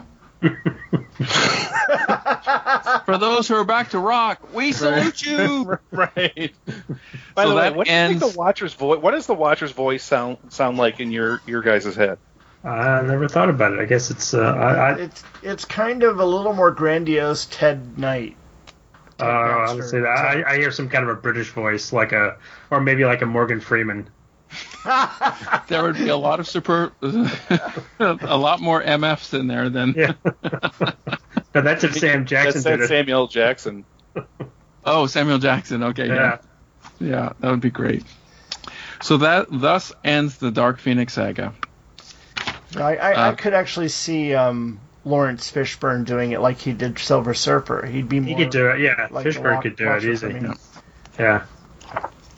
So 138, just briefly, was the epilogue of epilogues, the funeral scene, a complete recap of the entire X-Men history, which is actually really kind of cool.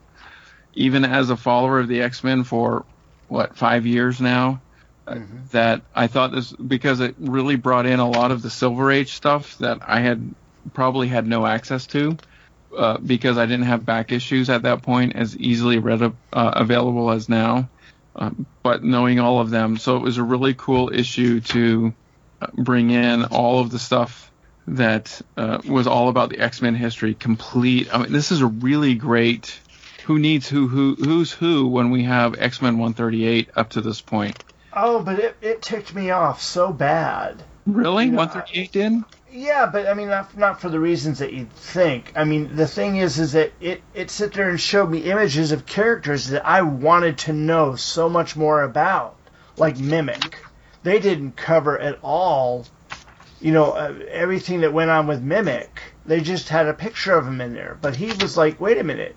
He's got beast feet, he's got wings, he's got Cyclops, he's got Cyclops Blast. What's the deal with this guy? Yeah, exactly. And I'm just like, I want to know. And, I'd never seen the Juggernaut. And I hadn't seen a Sentinel yet either, really. Was it really because you didn't win the Toys R Us shopping spree? Anyway, yeah, I know. Anyway, and then it ends with the hopefulness of spoilers, Kitty Pryde showing up at the X-Men's mansion and no one being there because they were at the funeral. And the final panel of that is her sitting at the steps waiting to join the mansion, the Xavier School for Gifted Youngsters. So awful disco outfit or whatever she's got. Yeah, with the little beret and bell bottoms. Yeah, she got the bell bottoms going, man. That's yeah.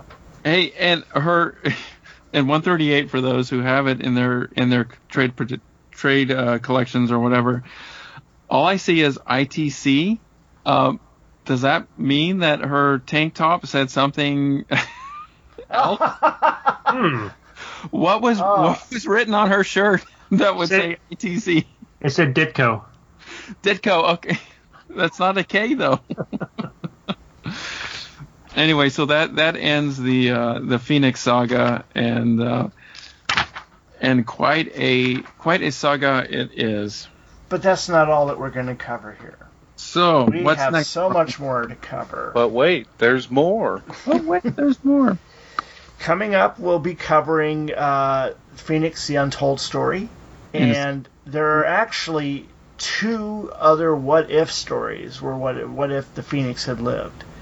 And so we may have to discuss how we want to handle that. I don't know that we necessarily need to cover them as in depth as we've done this. I think we can do a kind of a cursory covering of those. Yeah. So we're gonna kind of get together offline and figure all that out. But those things are definitely coming down the line.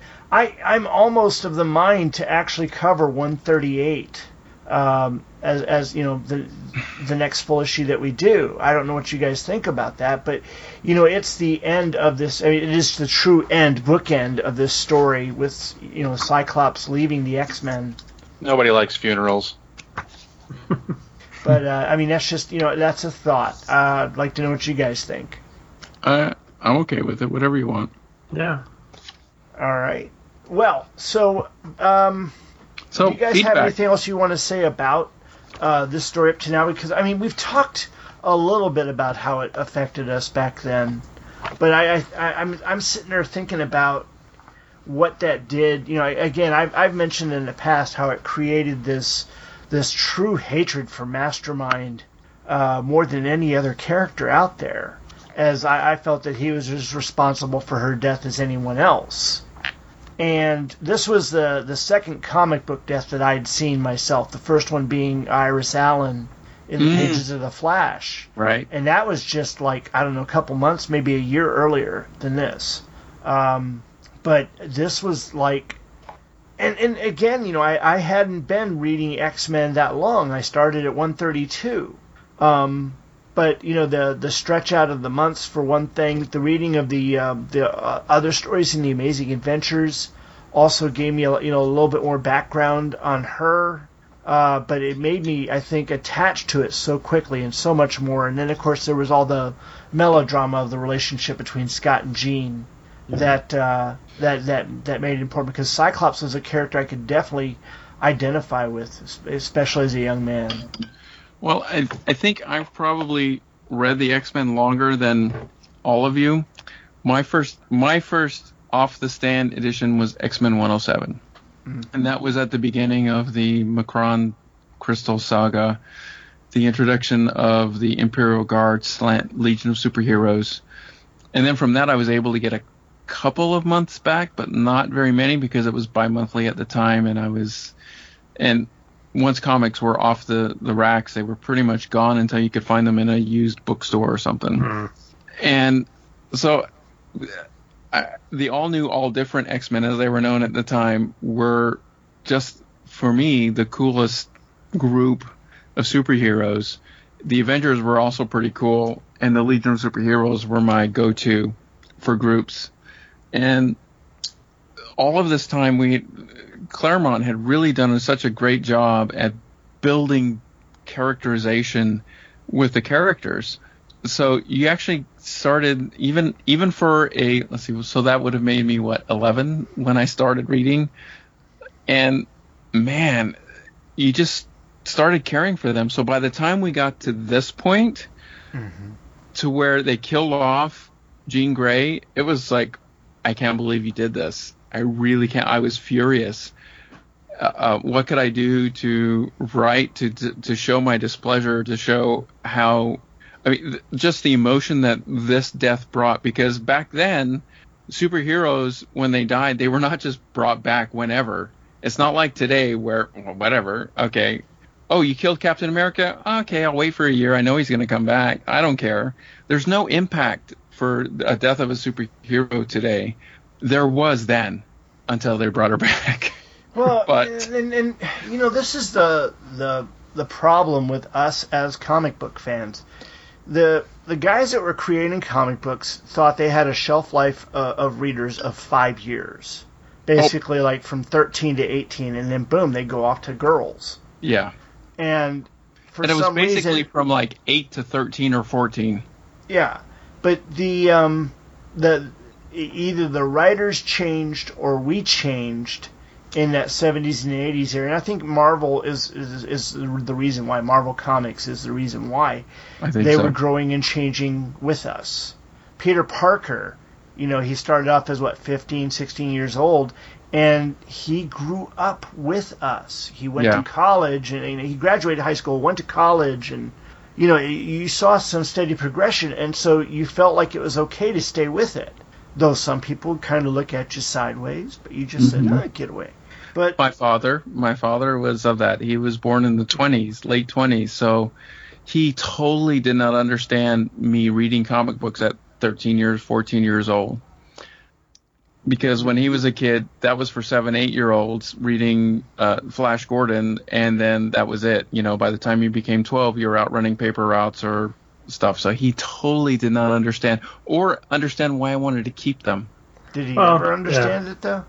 No, I don't think he did. He died in the early 90s, but I just don't think that he understood, because it wasn't the comic books that he grew up with. Like you said, it was just such a temporary throwaway thing. I mean, most kids in the 50s, 40s, 50s, 60s did not keep comic books for longer than 2 months, or they could trade them for marbles or trading cards or whatever.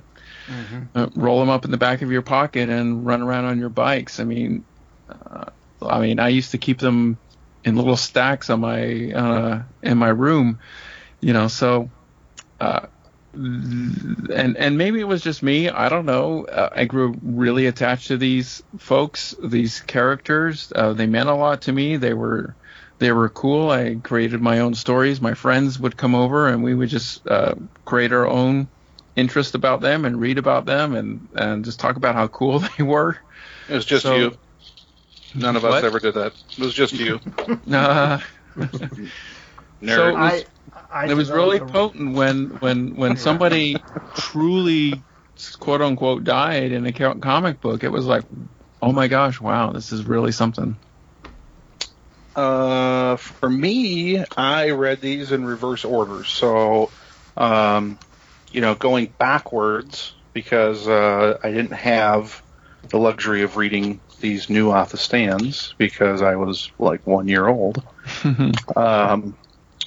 I started with Jim Lee's X-Men, or I should say kind of the end of the Uncanny and then the launch of Jim Lee's X-Men, and then went backwards. So one of the first story arcs I got, again from those massive, quarter boxes or 50-cent boxes at the comic book store on Sundays, was Phoenix Rising, because at that time it hadn't been that long. It was only like 4 or 5 years old, and nobody really cared, because Jean was back and the story had been told. So I was directed to those, and then read.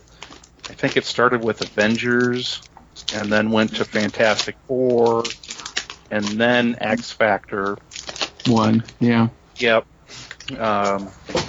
So reading that story then made me want to understand. Well, one, because the story itself. You go into the comic book store when you're 12 years old, and you hear these much older guys talking about like, oh, that story sucks, and somebody else saying no, it's good, and she's not dead, and blah blah blah.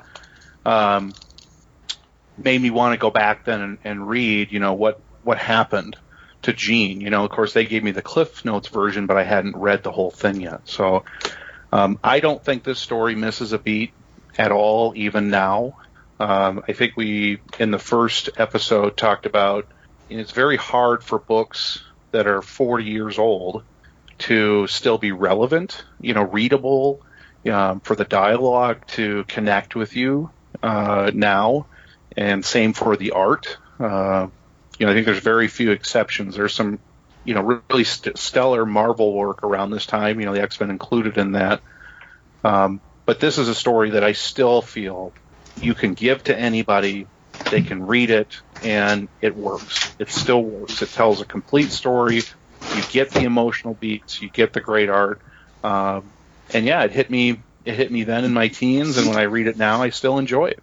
And I've loaned this trade out many, many times, and I haven't had anybody tell me that they didn't like it. Mostly it's, well, what about this and what about that? The same thing that we've done over this course of our 5 or 6 hour discussion about, what really is a tiny amount of issues in the grand scheme of the X-Men, but there's just so much there to talk about. It's great. Yeah. I kind of came about, I didn't read it in reverse, but I got into comics late. I didn't start getting into comics until I was 17, 18, so when I had a job and had some money so I could buy them. But so I was was reading, when I first started kind of getting into it, I gravitated towards Marvel, and I started reading FF, and it was about the middle of Byrne's run, so it was probably 80, 83, 84, and of course, reading Byrne stuff, I wanted to get anything else that was Byrne, and this is just a kind of a story that's, if you're into comics, just floats around, you know of it, you know. So I found the trade paperback that covers this, read that front to back many times, and then was slowly collecting some of the issues. So to me, and then not too long after that, they brought her back. So even though it had only been about 4 or 5 years, to me, she'd been dead forever. And now suddenly we're bringing her back. She'd been dead from the 60s, and they're bringing her back. And then that got me into X Factor, and I started reading that. So X Factor, that's right. I wasn't. I didn't read these in a run, so I wasn't as emotionally attached to it as some of you guys were. But it's still, as you said, it holds up today. It's an emotional story. It's very satisfying. It takes its time. It develops the characters. It's not a 3-issue, 4-issue miniseries. It builds up over. I mean, if you read these in issues, it'd be what? This is what, from 108 to now, so that's 2 years worth of reading that you've spent with these characters, reading them once a month. So that's, that'll take a toll on you. By the time it's over, it's like... It's actually longer than that because they were bi-monthly for a while. So it's even longer than that. So it's like suddenly... It's kind of like if you ever read a really good book and you get to the end and you're like, and you're kind of sad. You're like, well, I'm not going to get time to spend time with these characters again. And then there's also kind of a relief of like you've been holding your breath for a while, then suddenly you're like, I can breathe again. So it's kind of a release, and that's why I think you said you could show this to anybody and it would. I think it holds up wonderfully. Now, I mean, even if the art was mediocre, the story's still great. But it's just that it's like a perfect storm. It's perfect story, perfect art, and it's just kind of those rare instances where it kind of elevates itself above what it is. I agree.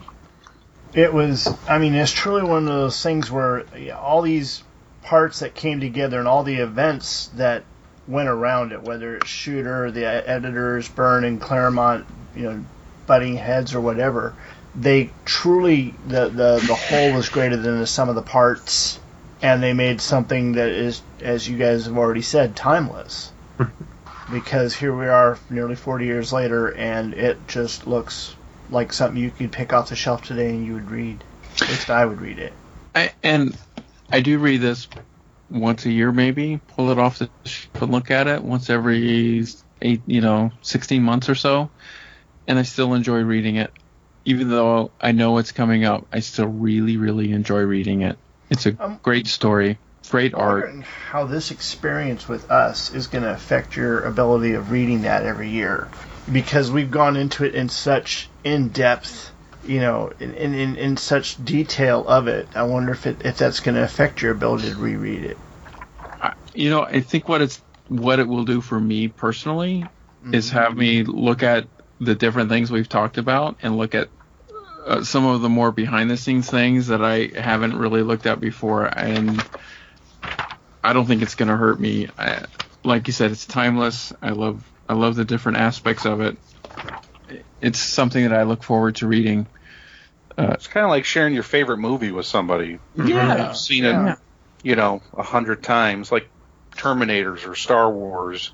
Or Young Frankenstein. Young Frankenstein's a good one too. Ace Ventura. You're always going to find something new, or somebody's going to say something that or point something out that you didn't notice before, like the number 500 in the rubble.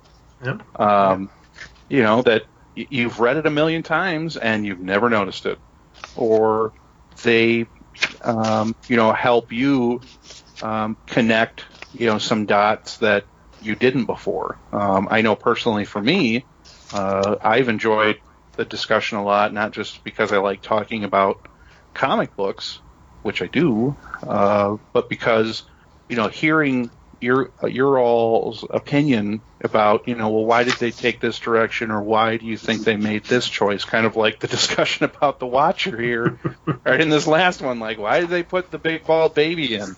The Rockstar baby. Why did they put him in? Does he need to be there? Could you take him out? I never thought about that.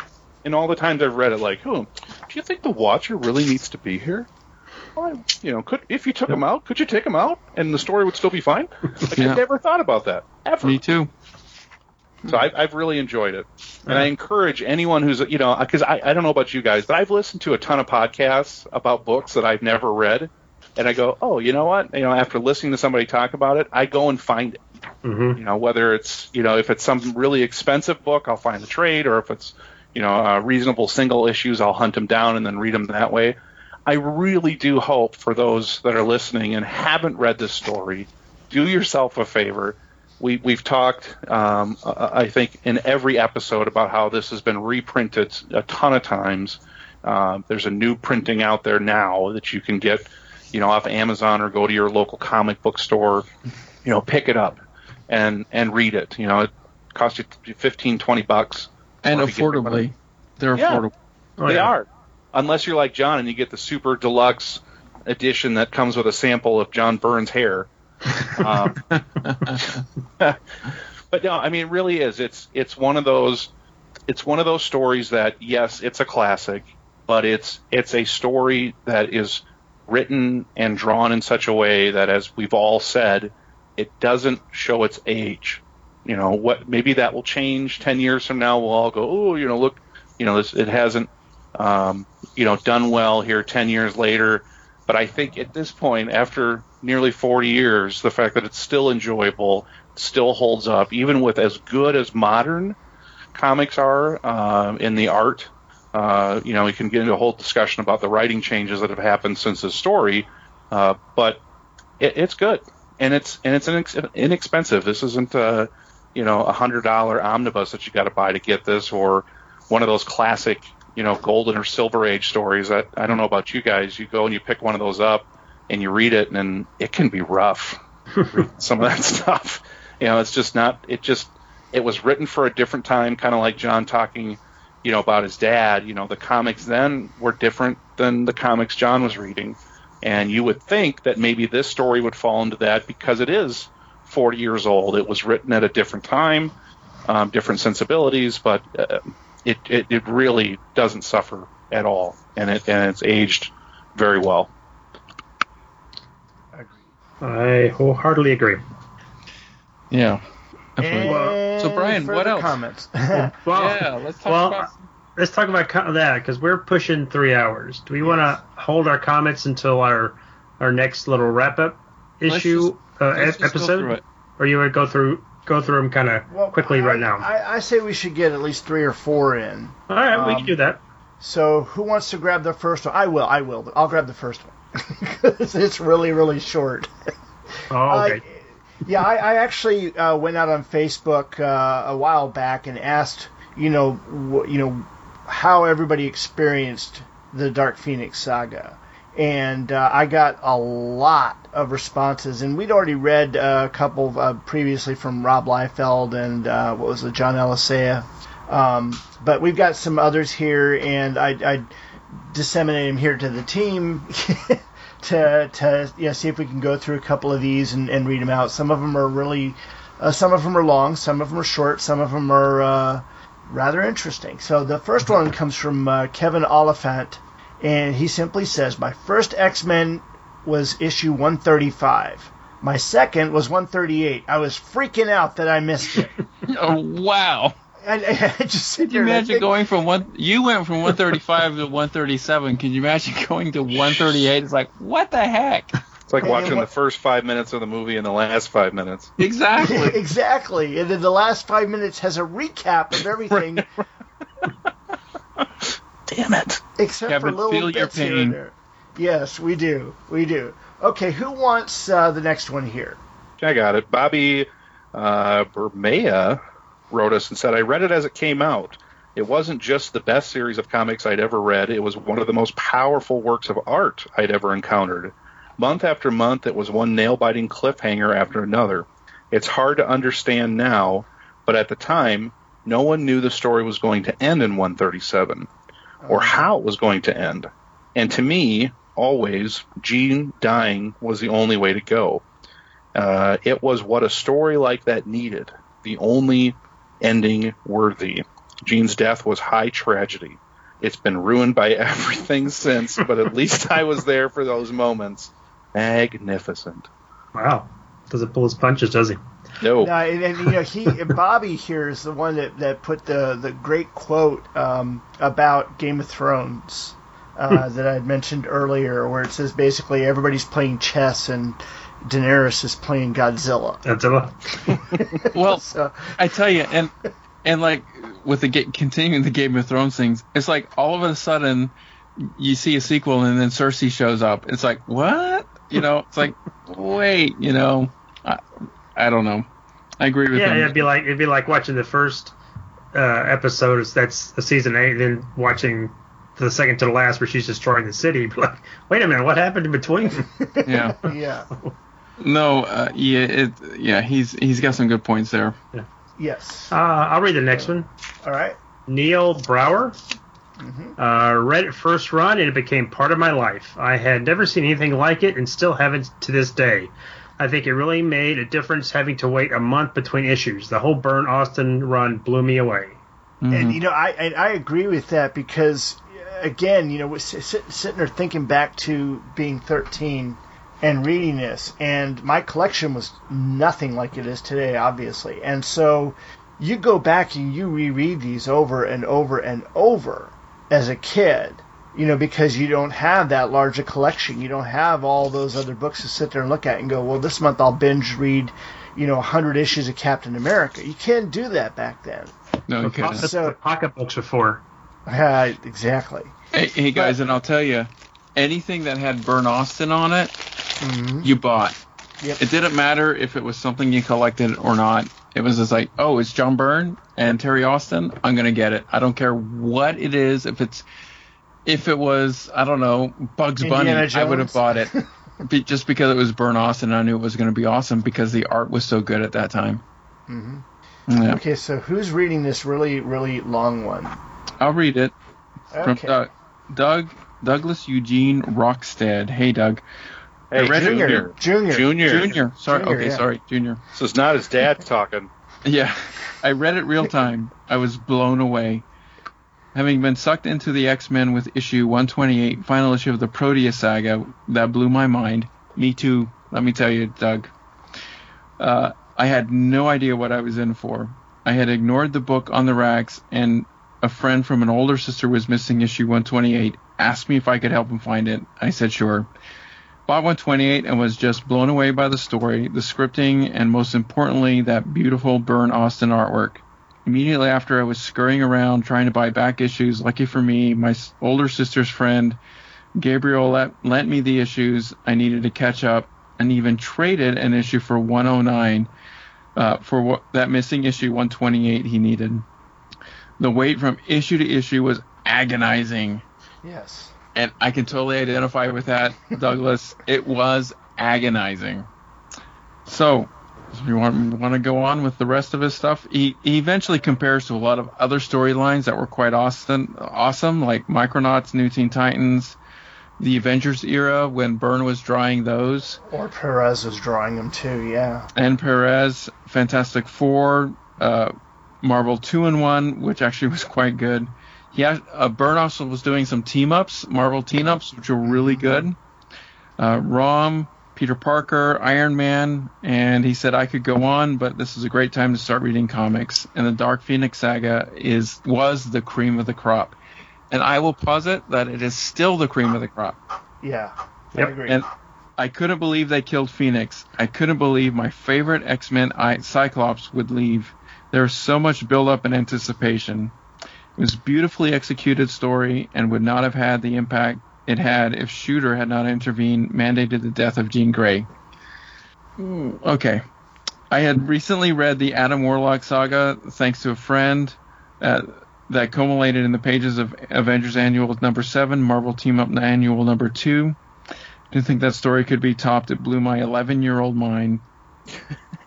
So, but it was. That was the peak of Marvel Comics right there, and has never achieved that level of significance since. It will be hard to replace that era for this old man. I can't say more than I agree with you, Douglas. I'm an old man that thinks the same way, even though there's some great stories that come out now. All right, our next one comes from Joel Biskey. And Joel says, my first issue is 138. So that had me searching my yellow pages for comic stores, not even knowing they existed. And it got 133 through 137. Even seeing the recap first, it changed my life in a way nothing other than Star Wars did. Those two things are the reason I'm a professional artist today.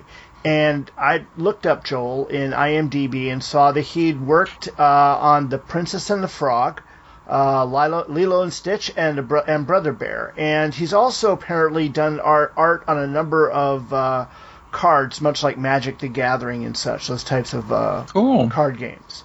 So, yeah, Joel's an artist out there, and he's got some really cool organic stuff that's pretty neat. He's got a lot of skins on the wall. Oh, so awesome. Thanks, Joel. Man, grease stains, skins on the wall. You just love my analogies, don't you? They're very violent. Brian's going off for old Dauber vibe tonight. Yeah. Yeah, I got some skin lamps laying around. Cassius Coleman writes, the writing, character development, and the overall execution was handled so well, it was hard not to be moved in some way. I think if it was the progressive fall of Jean Grey that was so compelling. I was fairly new to the X-Men at the time, hardly knew any of the characters, as I would come to later. The deft writing and excellent Byrne Austin visuals carried us all away. I have to agree with you, Cassius. The storytelling was great. The artwork was fantastic. We've already pointed out several times where we needed no words because the art was telling the story right along. But that does not diminish the part of the storytelling from Claremont. Man, what a great combination of art and words to effect something so deeply in an epic volume of storytelling that for most of the times is collected from 128 through, or I'm sorry, 129 through 137 or 138, but actually really began 6 or 7 issues earlier with just a few subtle lead-ups into that point. And it would be cool if they would collect those as part of a trade paperback to show the progression of it. But it just shows that this was not just a exploded out there, this is the thing. It was a build-up and a changing of an entire character that people for a long time who had been reading the story were like, what's going on here? And culminating with her sacrifice, that was like, oh my gosh, I can't believe this. It was really invigorating. Yep. Thomas Hazel wrote us and said, I wrote it as it came out, and at the end of 137, I was devastated. Notice all these people have all read it in real time. Phoenix was my favorite character by then. I thought they would somehow redeem her. When they killed her, I cried. I don't think you're alone there, Thomas. A lot of people got a little emotional when she died. Mm-hmm. Yep. Except for Brian. Wow. Calls it a grease spot.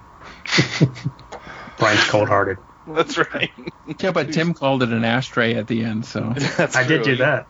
Brian was more worried about who's going to mop it up. If you've been listening to me these last 4 years, and then this next month will be 4 years that Tim and I've been doing this show. It's like, congratulations, fellas! That's awesome. Yeah. It's really good. You guys have got 6 episodes out. We'll almost get it right. But the one thing you've learned about me is I cry like Dick Vermeil. I mean, you say, Brian, I'm feeling, and the tears just start welling up. So. Yeah, no, this really hit me hard as a young kid, and yeah, there was tears, definitely, and as you guys were sitting there talking about certain things leading up to that death of Jean, I just started to get a little choked up somewhat, and I I just hope that one day someone will play this back and give me an award for it. I'm just kidding. Hey, if you're doing this for rewards, I'm sorry. I'm in the wrong place. You're in the wrong business. Oh, man. Anyway, should I do Steven Sash Scott? You can do Sash, yeah. Do Sash. Steven. Sash. Okay, I read it when it came out. I started collecting Uncanny X-Men at issue 112. I was captivated by the different nationalities, diversity of the group. While the Fantastic Four were a family by blood, the X-Men were a family by circumstances of genetics.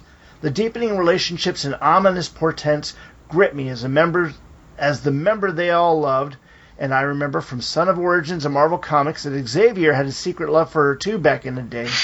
Was spiraling out of control because she had sacrificed herself to save them all in issue 101. She had lost control before and wreaked havoc in space.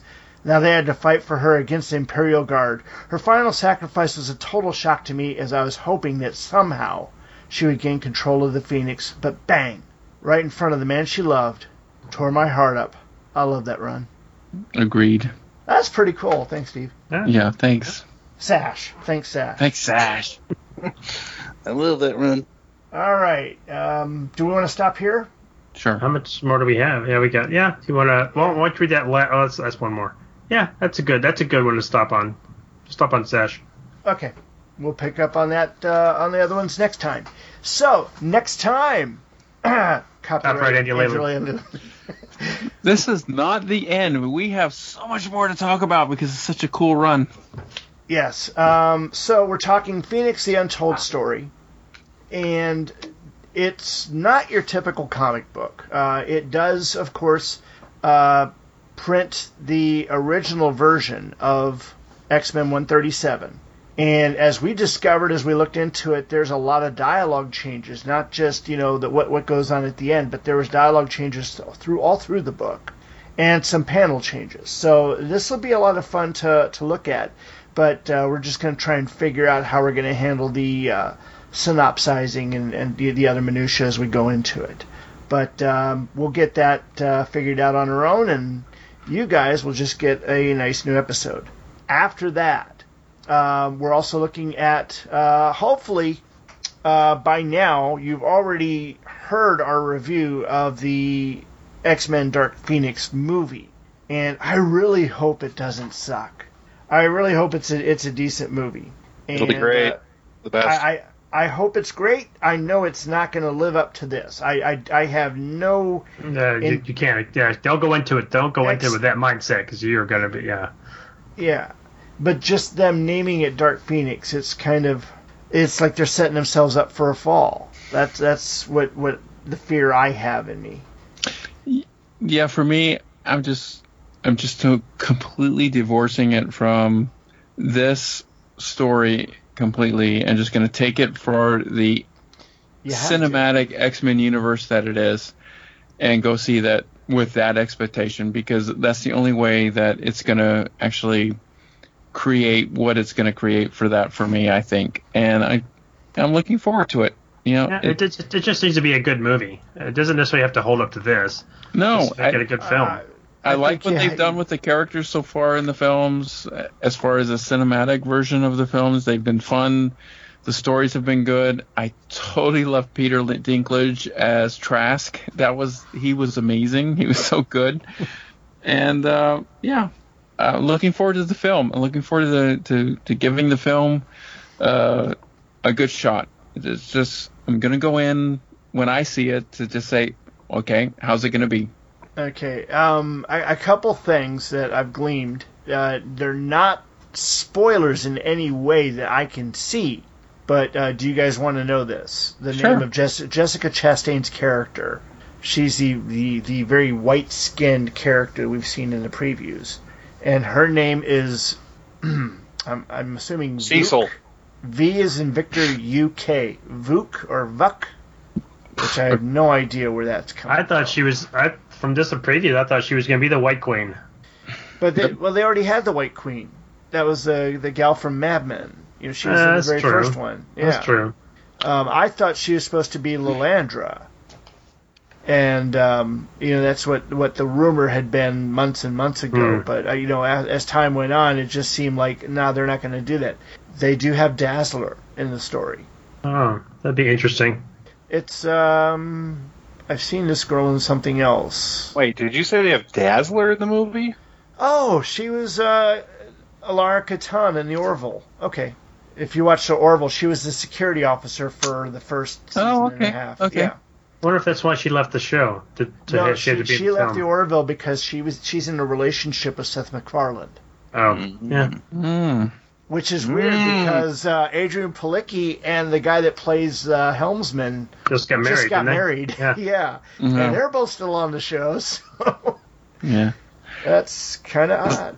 Total side note, loving Orville. I think it's a very excellent. Seth MacFarlane is doing great on this show, so I like it. It's a lot of fun. And that finale this season blew me away. The season 2 finale was just amazing. Did I lose everyone? No, I'm here. Where'd you guys go? I don't watch it. My wife does, and she likes it. But I hear it's the only true Star Trek on TV right now. Mm-hmm. It's got such a next gen vibe. I've been able to. Oh yeah, well, you've got it's not Ira Stephen Bear. It's Pillar. Yes, Michael Pillar and Pillar's involved in it, right? Jonathan Frakes has directed several episodes. Yeah. So yeah, it's got all that. It is definitely a modern take on Next Generation. It's funny because we'll watch an episode and I said, that episode makes me think of this one, and then I'll show those to my wife, and she still likes the Orville better.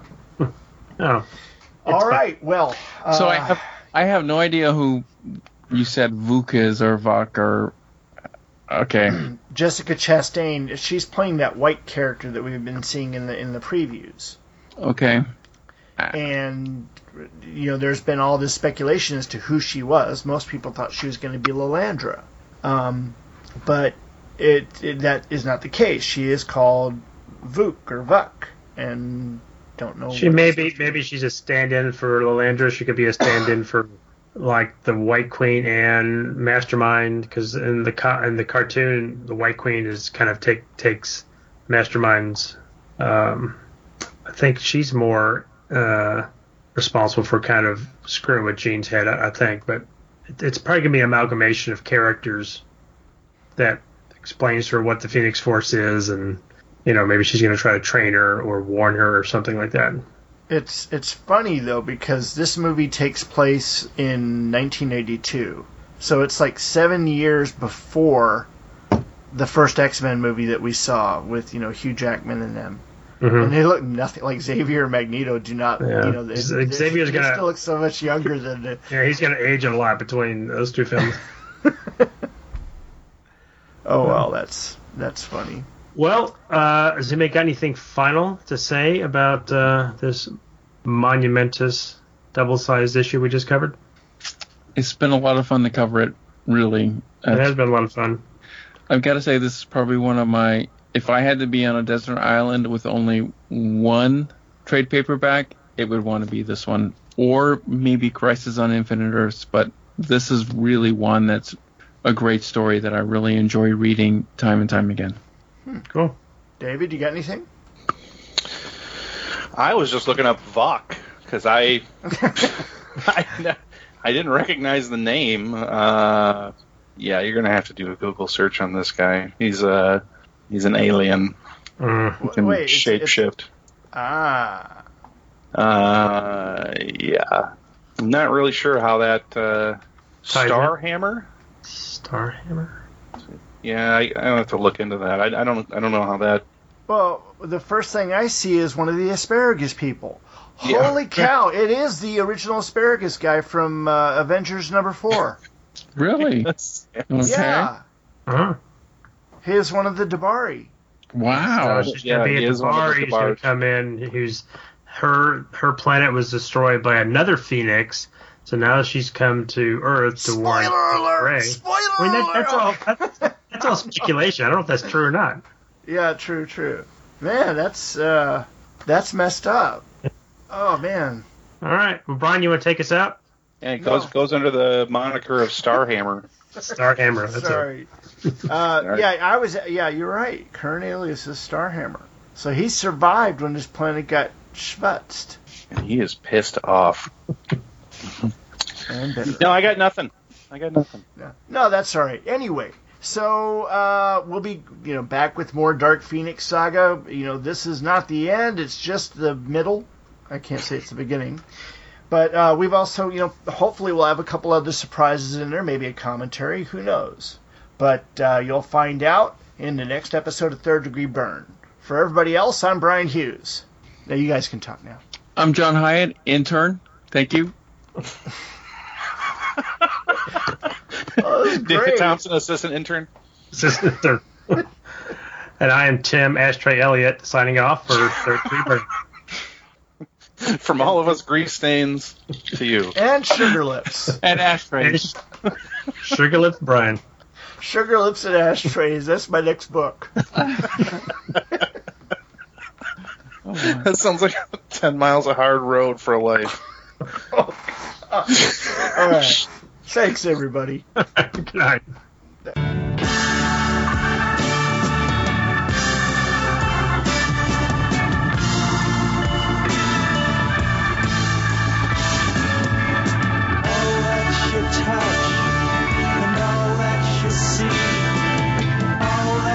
Taste all you feel, and all that you love, and all that you hate, all you distrust, all you say, and all that you give, and all that you deal, and all that you buy, big borrow or steal, and all you create, and all you destroy. And all that you do, and all that you say, and all that you eat, and everyone you meet, and all that you slight, and everyone you fight, and all that is now, and all that is gone, and all that's to come, and everything under the sun is in you, but the sun is eclipsed by the moon.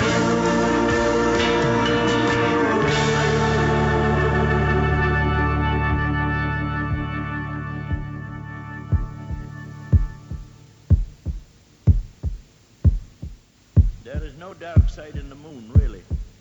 Matter of fact, it's all dark.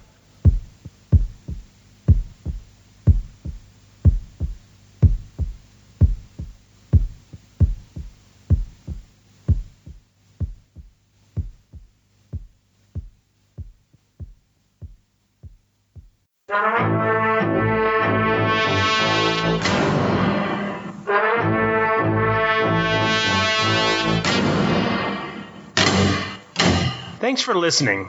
You can find us and many other great shows at 22freaks.com. That's TWOTRUEFREAKS.com. Third Degree Byrne is spelled with the number 3, RDDEGREEBYRNE, and is part of the 22 Freaks network of shows. Follow us on Facebook and Twitter. Just look for Third Degree Byrne, spelled with the number 3, and Byrne spelled BYRNE. Compliments, complaints, and recipes can be sent to gottagetburned@gmail.com. That's GOTTAGETBYRNED@gmail.com. Drop us a line and tell us how we're doing. Till next time, this has been Third Degree Byrne. Some men aren't looking for anything logical, like money. They can't be bought, bullied, reasoned, or negotiated with. Some men just want to watch the world burn.